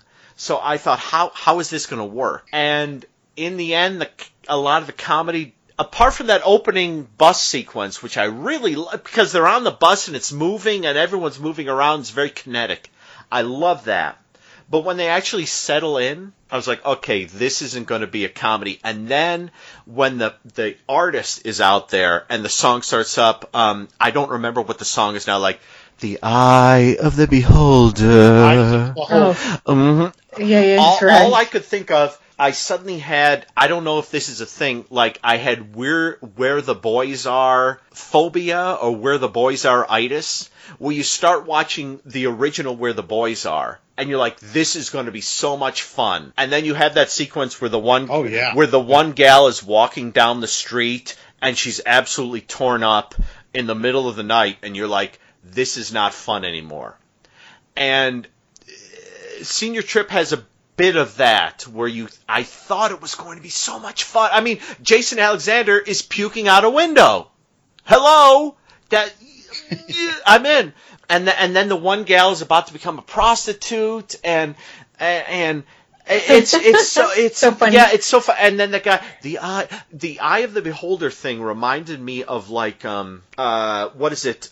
Pigs on the Road to Nowhere. No, that's Last House on the Left. That's Last House on the Left. I forget. There's a song in the movie Pigs at the beginning when the Mark Lawrence's daughter, the lead character, is like coming into the town where she stays in the movie, and I'm forgetting the lyrics. I'll come up with them randomly in a moment, and it was like but it's just like this super sad 70s song, and you would get that in like a lot of movies at that time. That's the only one I'm thinking of at this moment. But there were others. Well, there's Meatballs. There's that weird ballad in the middle of the, If you let me, I could be your very best friend.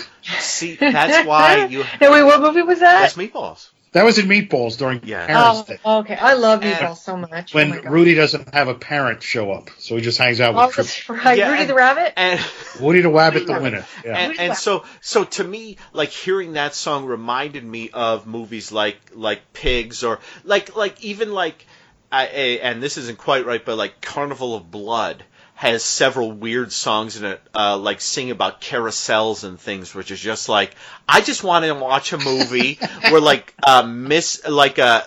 pock-faced Burt Young might be killing people and ripping their intestines out. I don't want to hear soft rock folk songs about, and so like the Eye of the Beholder song was like, ooh, that's a little too much for me. It was a lot. It was a lot. There are moments that I really love in it. And like I said, I'm a big Kenneth Johnson fan, but it's like there are moments that I really loved. It's fun, but there were bits of it that I didn't love, but it was okay. I would like to say I had what you're talking about, the Where the Boys Are effect with the movie Georgie Girl, which I put on because of the song, thinking this will be a frothy romp, and it's just devastating. Yes, yeah, definitely, yeah. And I guess we all wanted a frothy romp in senior trip. I'm pretty sure that's what we were thinking. But your reading of it's really interesting, like what you say about like that it's a hellhole, but at the same time, you could see that it was exciting for people on the outside. And I guess that couple that are like going through the town in like super fast motion are sort of emblematic of that, where they're trying to see everything because everything needs to be seen, especially from a town in they're from just a little town in Ohio, so like it does kind of capture that. It's just, I don't know, just the tone and literally that Broadway number. It did stop it dead. And you could tell, like, all right, we got Mickey Rooney for one day. Yeah. We're going to make this work. And so let's talk about the quote-unquote gay kid, because he ends up having, so without knowing much about, we'd have to go into all the storylines, and I know we can't do that, but his character is kind of compelling because he's this artist, and he gets approached at a park by this really good-looking older guy named Jerry, played by Peter Caulfield, who was in Times Square, the movie, and as Trini Alvarado's dad, and I'll talk about him in a minute. I guess he maybe doesn't realize he's gay. Is that right? And he gets so scared that he asks the girl with the bad reputation, Denise, played by Faye Grant, to have sex with him. And she has been really put out by her reputation. And so she's like, well, how much are you going to pay me? And he hands her his art book in this really rather poignant moment. And then she's like, no, you know what? I'll give you one for free, which okay. And so like, they're laying in bed, and I can't tell, is he really gay, or is he just... Well, I mean, I think he's just a sensitive kid, and, he was open, and, 1981, it was not easy for gay people in New York. I can't imagine in Youngstown, Ohio, what it would be to be 16 and sort of have this fluid sexual moment with a guy that you really think is cool and awesome. And I think, like everything else, he's working through it. And I was very moved by that. And it also seemed very credible that the girl with the bad rep would have this moment and they would bond in this way. Yeah, I just was confused because I feel like at the end we're not really, maybe he's not even sure what's going on. Yeah, and maybe he is, maybe he isn't. He just, he had a moment that freaked him out. And he'll make peace with it as he gets older. One way, we hope. I can't imagine anybody being freaked out over Peter Caulfield, because I live for him approaching me at a park and telling me he likes my art. I've been waiting. It just never happened. He's my Torben. Everybody's going to be my Torben in this movie. But it was an interesting. That storyline, I guess, sticks out to me the most because he's sort of separated from everybody. He's on his own little adventure, and he doesn't really interact a lot with the other people. And so it's kind of interesting that it just was an interesting story. And I'm curious about, like, in 1981, what people really thought of that on TV. That's pretty bold. And to have teenage sex like that, because like, they clearly slept together and are still in high school. Yeah. And I don't know that we saw a ton of that on TV at the time either. I wonder about that. I don't know. I feel like maybe we did, but then I can't think of specific examples. No, I remember seeing something, and it might have been a Quincy or something, where somebody was at a house party, and there was a girl in a bed, and she was just having, like, a train, kind of. And so, like, whoever came in the room would sleep with her. And this kid, I don't know why I think it's a Quincy, because I don't know why that would be in Quincy. But, well, it didn't end well if it was in Quincy, yeah. Yeah. Well, like, they have stories where, like, somebody commits suicide and then they follow the lives of the kids affected by the suicide or whatever. And then this kid goes into the bedroom, and I didn't really fully understand what was happening, but I was watching it with, like, my babysitter, and my babysitter was like, oh, she's just having sex with all the guys. And it shocked me, because I was like, what? Who does that? Can you do that? I was thinking of James at 15 when it became James at 16. Now, I think he had. I remember, like, his grandfather wanted to hire him a prostitute, but then he didn't have sex with the prostitute. But then I think he did have sex with, like, a Swedish exchange student at the end of the episode. Yeah, I feel like there was something about that, and at the time it was groundbreaking. I feel like it was, for sure.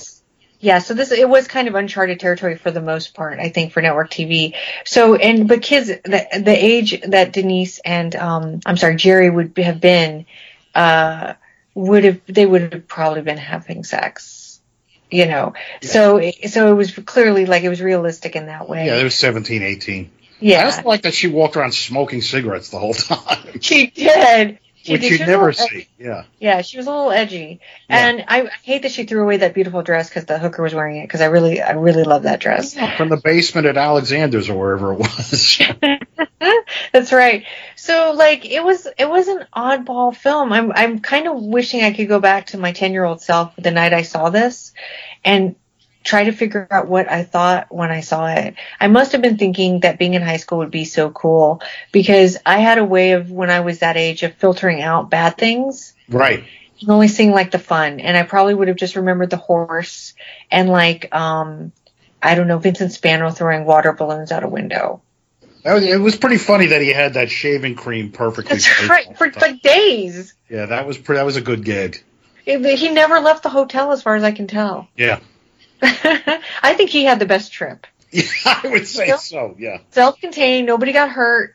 Right. Had a little fun. Yeah, I think he might have had... Came away with, stories for a lifetime, yeah. Yeah. So I don't know if there's any other stories we want to talk about. Does any other story stick out to anybody? No, I think that's it. I was just going to say, the moment when the one guy from Girls Night Out, the farting, cheating boyfriend from Girls Night Out, and the fiance from He Knows You're Alone, when the guy who's not really a pimp takes his money and says, stand in the middle of Times Square. Hey, man, what's going down?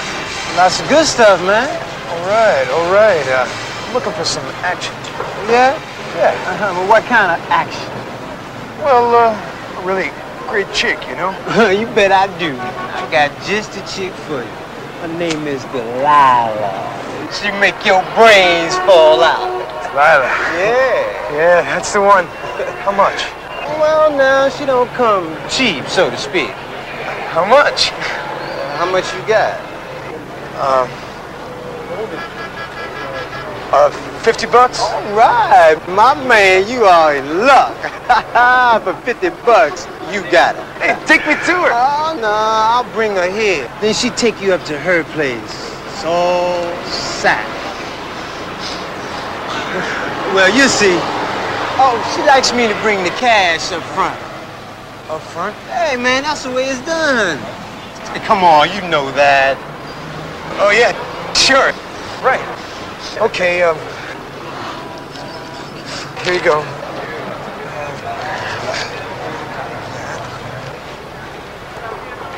Okay.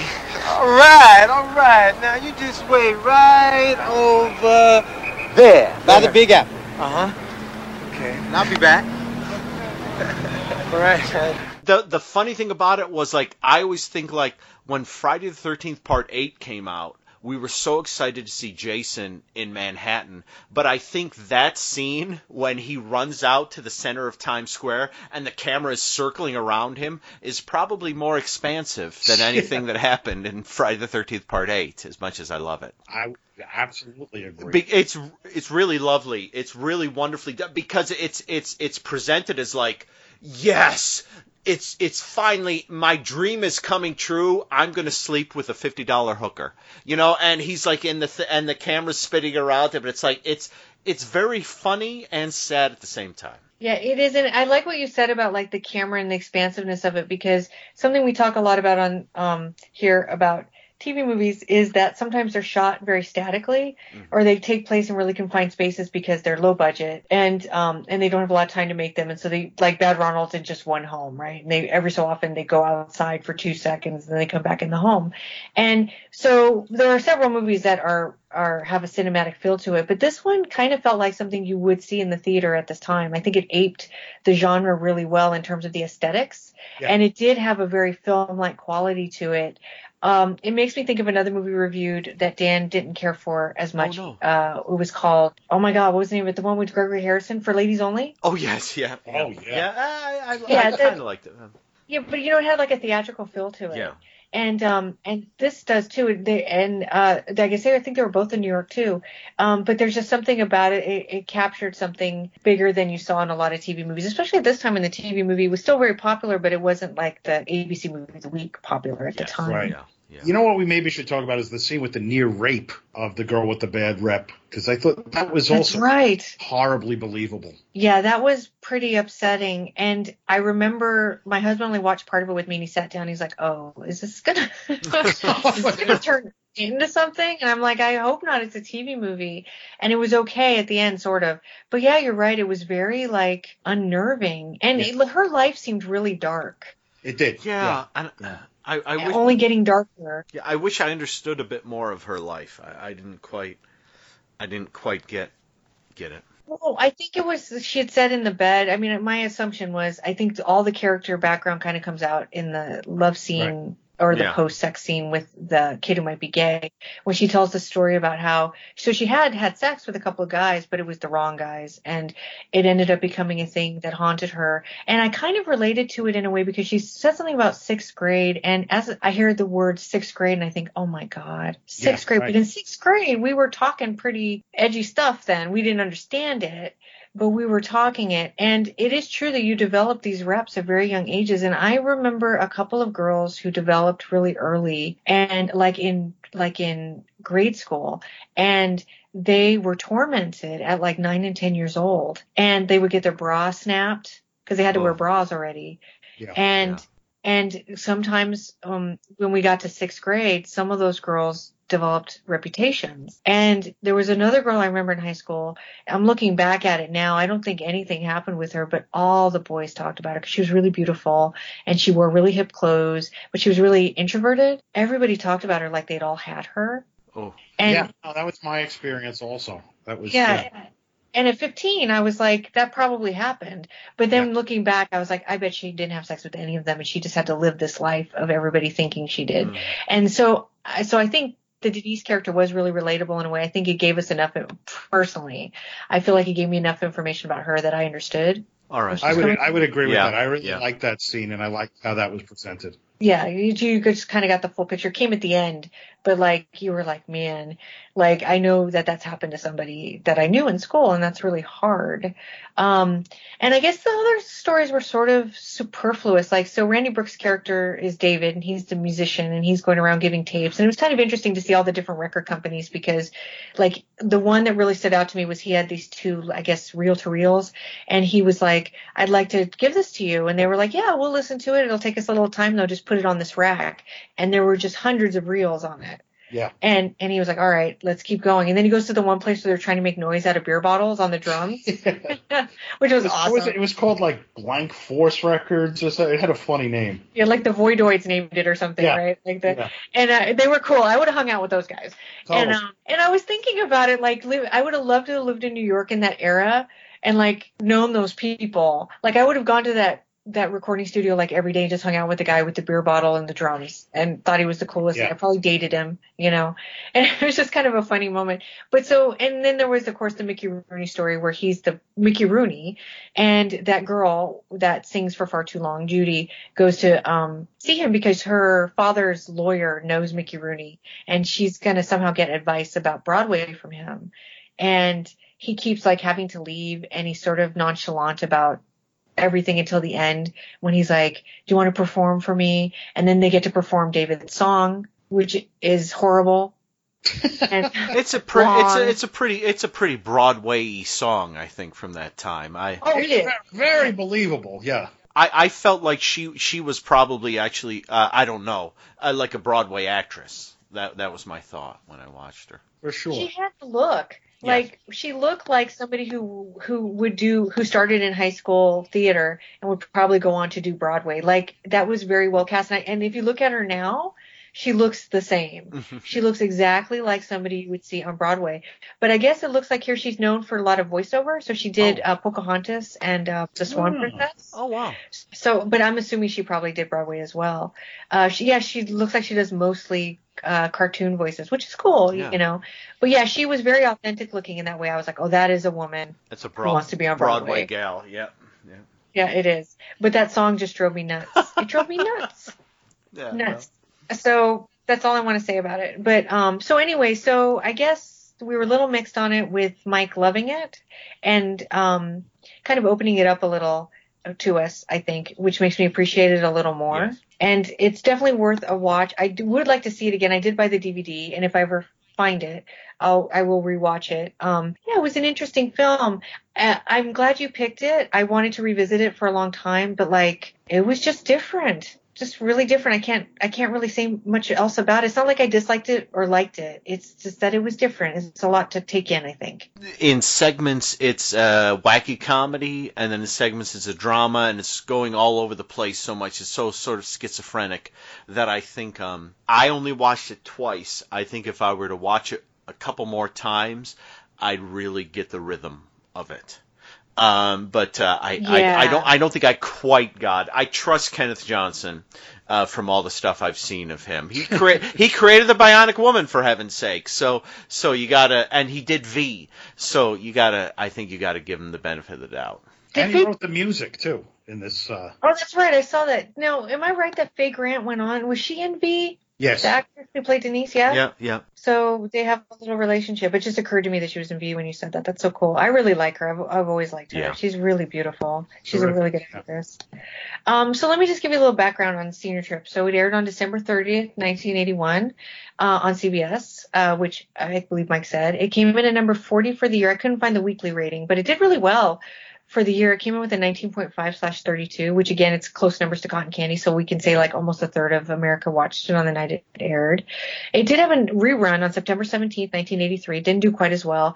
It got an 8.1/15, and it ended up in the bottom 10 TV movies to air that season. But that happened a lot with reruns. That's not unusual.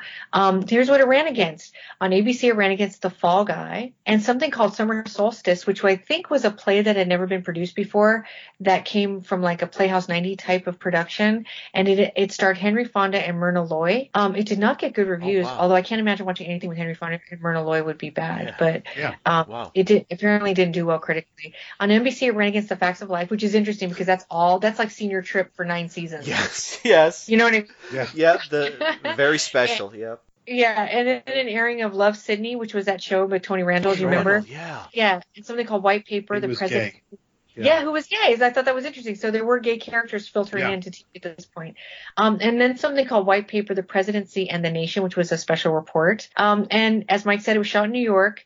And at the time, I found an article that there was a big push to get more TV shows and movies to film there. And so other projects made for television that were shot around the same time was something called The Question of Honor, which is a TV movie. I guess these are all TV movies that I wrote down. Dream House, the Cagney and Lacey pilot movie, and The Fleetwood Kids, which I don't think was actually ever shot. I've never heard of it. And I couldn't back into it. Scott Baio was 20 when he made this. He made Zapped actually around the same time. I saw that Zapped was originally titled The Whiz Kid. I'm not sure that's in your review, but I thought that was kind of a cool title. Yeah. And the reviews were not great. Jacqueline Trescott of the New York Times called it a no-class senior trip.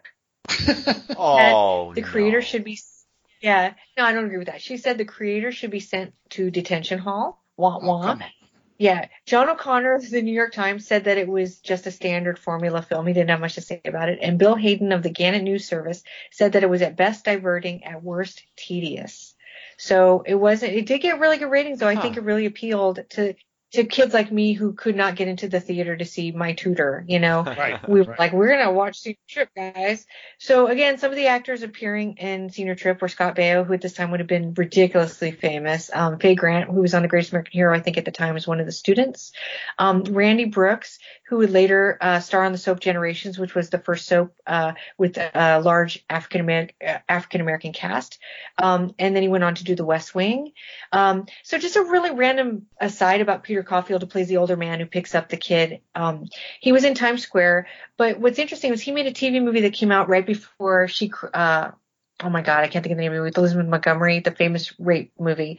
There's a movie called Cry Rape that Peter Caulfield played in, where he plays two characters, one who's falsely accused of being a rapist and the other one who is the rapist. And he's also in Times Square, and he plays Trini Alvarado's dad. And what's so interesting about that is that there's a scene where Trini Alvarado and her friend are walking through New York, and they pass by a poster for a movie called Cry Rape. But there's another Cry Rape, which was like an adult film. Right, yeah. Yeah, from that same era. And I thought that was funny because Peter Caulfield was in the TV Cry Rape. And so when I saw it, I didn't realize that there was an adult film called Cry Rape. So when they walked by the poster, I thought it was a reference to Peter the TV Caulfield. movie, yeah. And I thought, what a weird thing to have, a poster for promoting a TV in movie. Times Square, yeah. Yeah. And so I looked it up and I saw, but there's kind of a weird connection there. James Carroll, of course, which Dan mentioned, was from Girls Night Out and He Knows You're Alone, which I didn't actually recognize him in this. He looks a little different than he did in those two films. Julia Montgomery, of course, Girls Night Out. She was on One Life to Live. She was in Revenge of the Nerds, right? And she's in one of my favorite episodes of Magnum P.I. What I remember her about being on One Life to Live is that she was married to Asa Buchanan, who would have been like 60, and she would have been like 20. And she did an interview. Yeah, she did an interview where she said that she really hated making out with him. Oh, well, yeah. He was 60. But she marries his character, right? And then they're like, oh, you guys have to. I don't think they had heavy love scenes, and I think he was decent about it. But I think she's like, I'm 20, guys, and I don't want to do this. You know what I mean? So it also had Vincent Spano, who was in everything. And I remember Madonna had a huge crush on him in this era of his life. And Robert Townsend from Hollywood Shuffle shows up. This was, again, directed by Kenneth Johnson, and who we've been talking about. He did the Alienation TV series as well, and the Reunion telefilms, which I love. This was co-written by Johnson. Oh, I see. This is probably his only legit TV movie. That isn't an Alienation TV movie, because some of his episodes of Cliffhangers were cobbled together, made into TV movies, but they didn't start out that way. Yes. So this was co-written by Johnson and a man named Dan Kibbe. I hope I get that right. Dan also worked on The Bionic Woman. And as you said, he is co-credited with the score, his partner being a man named Joseph Harnell. They both worked together on Cliffhangers V, The Incredible Hulk, and a bunch of other stuff. And, of course, most of it was shot in New York City, including the footage that is supposed to be Youngstown, Ohio. Scott Baio said that the bulk of Senior Trip was actually shot 6 blocks away from where he grew up in Manhattan. Oh, wow. And so he spent a lot of downtime actually visiting the neighborhood and his friends there. I also read that his dad owned a bunch of pet stores, and Scott Baio wanted to be a veterinarian. What? Yeah. Kind of warmed my heart a little. Yeah. Because it's cold usually when it comes down. No offense, but it is. So Mickey Rooney had another TV movie that year called Leave 'Em Laughing, which he actually took time off of a Broadway production he was in called Sugar Babies to be in, and it's about a clown, and no, I can't do it. But anyway, so he had 2 TV movies that year, and that's really all the background I have on this movie. I guess Scott Baio brought it a little bit of publicity, which is good. He did do some interviews for it, and he seemed to enjoy making it because, he did not like making Skate Town USA. He was pretty sadly, not into it. Yeah. Right. Yeah. I can't tell where his heart is ever. You know what I mean? I can't tell if he enjoyed acting or if it's just something he grew up doing and so he just did it. Mm-hmm. But he seemed to kind of like making this movie. So that makes me happy. Inscrutable Scott Baio. Yeah. May I just bring up a link between Cotton Candy and Scott Baio? in Cotton Candy, there's a scene where they have to play for a kid's birthday party. Oh, and that's right. In the second episode of Joni Loves Chachi, they are called out to play for a record executive, but they actually end up playing for his kids. And as much as I love the scene in Cotton Candy because it's much more expensive than the scene in Joni Loves Chachi, the Joni Loves Chachi scene, because we know the two of them, is much sweeter, I think. So it is a sweet scene. Yeah, it is. That's the thing. And I don't want to get political because that's not why I'm here. But I have a lot of issues with Scott Baio politically. But Joni Loves Chachi is one of the best TV shows I've ever seen. And I've said that, and I know people are like, really? But it is. And it's only 17 episodes or something like that, but it's pure joy, and it's romantic, and it's sweet, and it's funny, and he's warm in it, and he can't sing to save his life, but he tries. Yes. And it just is such a great show. And so no matter what happens with me in my adult world with Scott Baio, I will always love this era of his life. Well spoken. My Adventure Supertrain podcast, Amanda and I talk for about 45 minutes to an hour about each episode of Joni Loves Chachi at the very beginning of it. So 22-minute episode, yeah. Yeah, so especially like the Christmas episode, I think we talked for like 65 minutes. Oh yeah. About a 25-minute episode. So yeah, you're right. It's a good show, and he's charming. And, he's troublesome now, but yeah, there you go. Yeah, he is. But he was good here, too, because it was sort of a diversion from Chachi and from Zapped, which I guess we hadn't seen that yet. But he was doing a completely, really interesting kind of serious role. And it was, I could see why he would like doing it. It was definitely something that I don't think he'd really done prior to that. He's stretched. So, yeah, and he was good in the part, and he looked great, he's adorable. Yeah. But anyway, that's my background, and if anybody else has anything else to add, I'm very satisfied with this 1-2 punch. I am. Yeah, that's fantastic. Yeah, thank you. Great. Okay, so let me just do a little bit of that housekeeping we do at the end. So our next episode will be a Halloween episode, and I'm really excited about it. We're going to have a guest, which I haven't even told Dan about. So oh boy, we're gonna do a tribute to John Llewellyn Moxey, who passed away this year and broke all our hearts by leaving us because he was the best TV movie director ever. And I didn't really get to pay tribute to him the way I wanted to when he originally passed away because I've been so crazy busy and it's been a rough summer.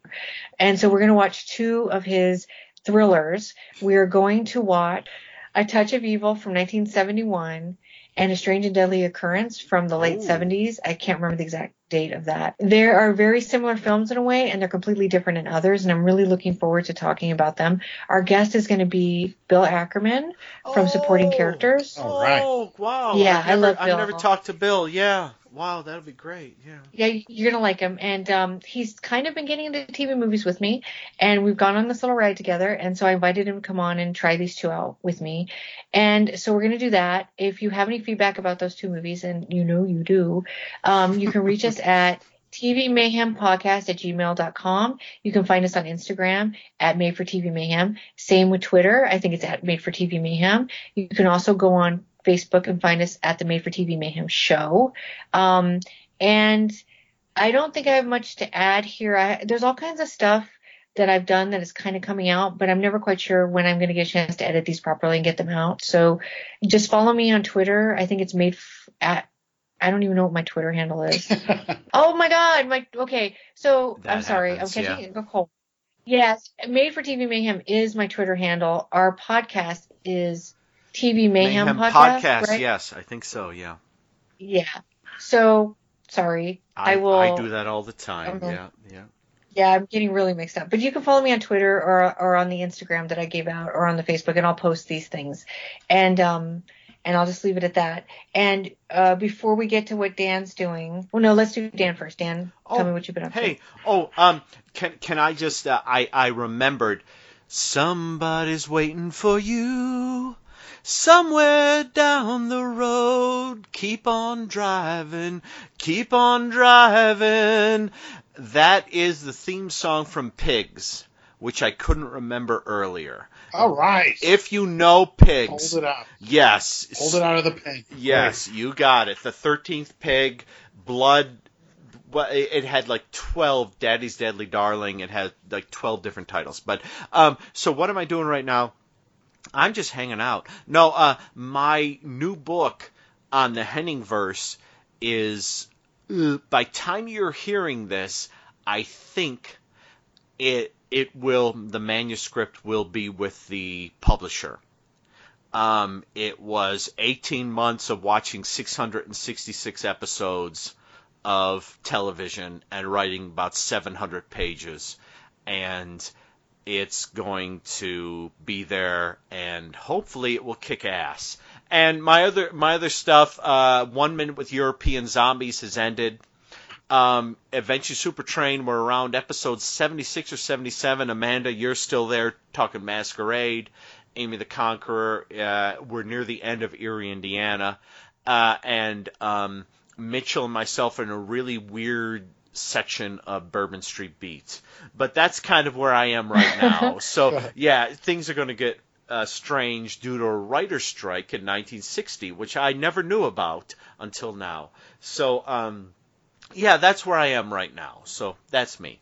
Awesome. I'm really excited about your book. Congratulations. It's so close now. Thank you. Yeah. And it'll probably we can put it on our bookshelves next to Teen Movie Hell, a crucible of coming-of-age comedies from Animal House to Zapped by our guest, Mike McPadden. This book is so good. I will say, if I can go a little behind the curtain, Mike sent me a copy of this before it came out to give a look at it and maybe offer a blurb for his website and stuff, which I happily did. But I sat down with it and I was really excited because I love this genre, but I fell in love with this book. Yes. Like 5 minutes into reading it. Thank you so much. Yeah, I really honestly did. I was really excited to just dive into it. Yes. And I started looking up all my favorite movies. And even if like we disagreed on something, I feel like maybe you didn't love Porky's 2 as much as me. The writing is so good. Like it's like it doesn't matter if you disagree with him or not. It's just It's got really great writing.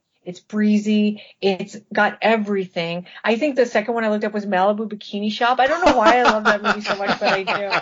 I was like, I have to look and see. And so I just skipped around at first, and then I read the essays, and then I just started reading the reviews again. And it's kind of built like my book in that it's essays, and then it's like a reference guide in a way too. Yeah. And it's got great images. I mean, there's so much about this book to love. And so I'm so excited that you came on here. And I'm also that you represented TV movies in here. That's like Zuma Beach, like things that you don't see written about in a lot of places. And it was great to see that inclusion. And so this book has pretty much everything. It's nobody will be able to outdo it, I don't think.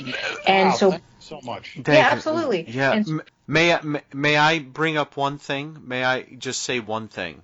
Yes. And then I'll stop, because I pitched a bunch of quotes to McBeardo for the book, and my favorite quote, the one that made my wife enjoy the most, was it was something like, McBeardo does it again. He always knows where the boobs are. And I'll just leave it at that. And I'll let you go. He does. It's true. Yeah. I have that divining rod. Yeah. King, what'd you call yourself? King McBeardo. McBeardo the 69th. I've been coronated tonight. You know where the boobs are. And we really appreciate that. We really appreciate you looking at so many breasts over the last 30-something years to compile. It has been my pleasure. And so anyway, everybody should pick it up. It is available on Amazon. And give it a look and then look for Dan's book in a few months. But anyway, this is so good. I'm so glad you could come on, and thank you for taking time out of your busy schedule. And tell us where we can find you. Facebook, I'm on there a lot. My Twitter is not so active. That's /Mike McBeardo. And Instagram is Teen Movie Hell. Perfect. And there I am. Yeah. Yeah. So follow him and follow his journey. And you're going to be doing some other stuff. I think you're getting ready to venture into other books. Yeah. Right? Yeah. They're theoretical at this point, but there's 2 books I'm developing at the same time. Okay. And you can watch that adventure on his social media. So I'm going to say goodnight to our listeners, and check for us in October when we have our Halloween episode. So thanks so much for listening. Good night. Thank you. Good night. And now, ladies and gentlemen, the moment you've been waiting for. They've been champions for the last 2 years in a row. Here they are, the incredible Rapid Bulls.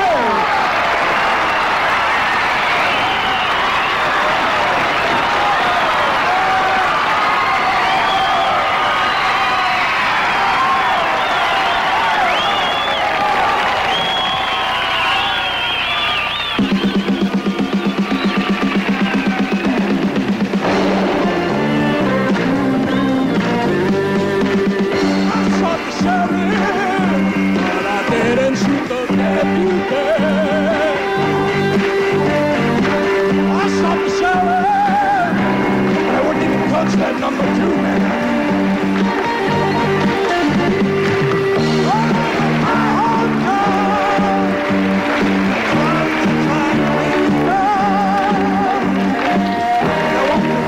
Oh, this guy McPadden, I shot the sheriff.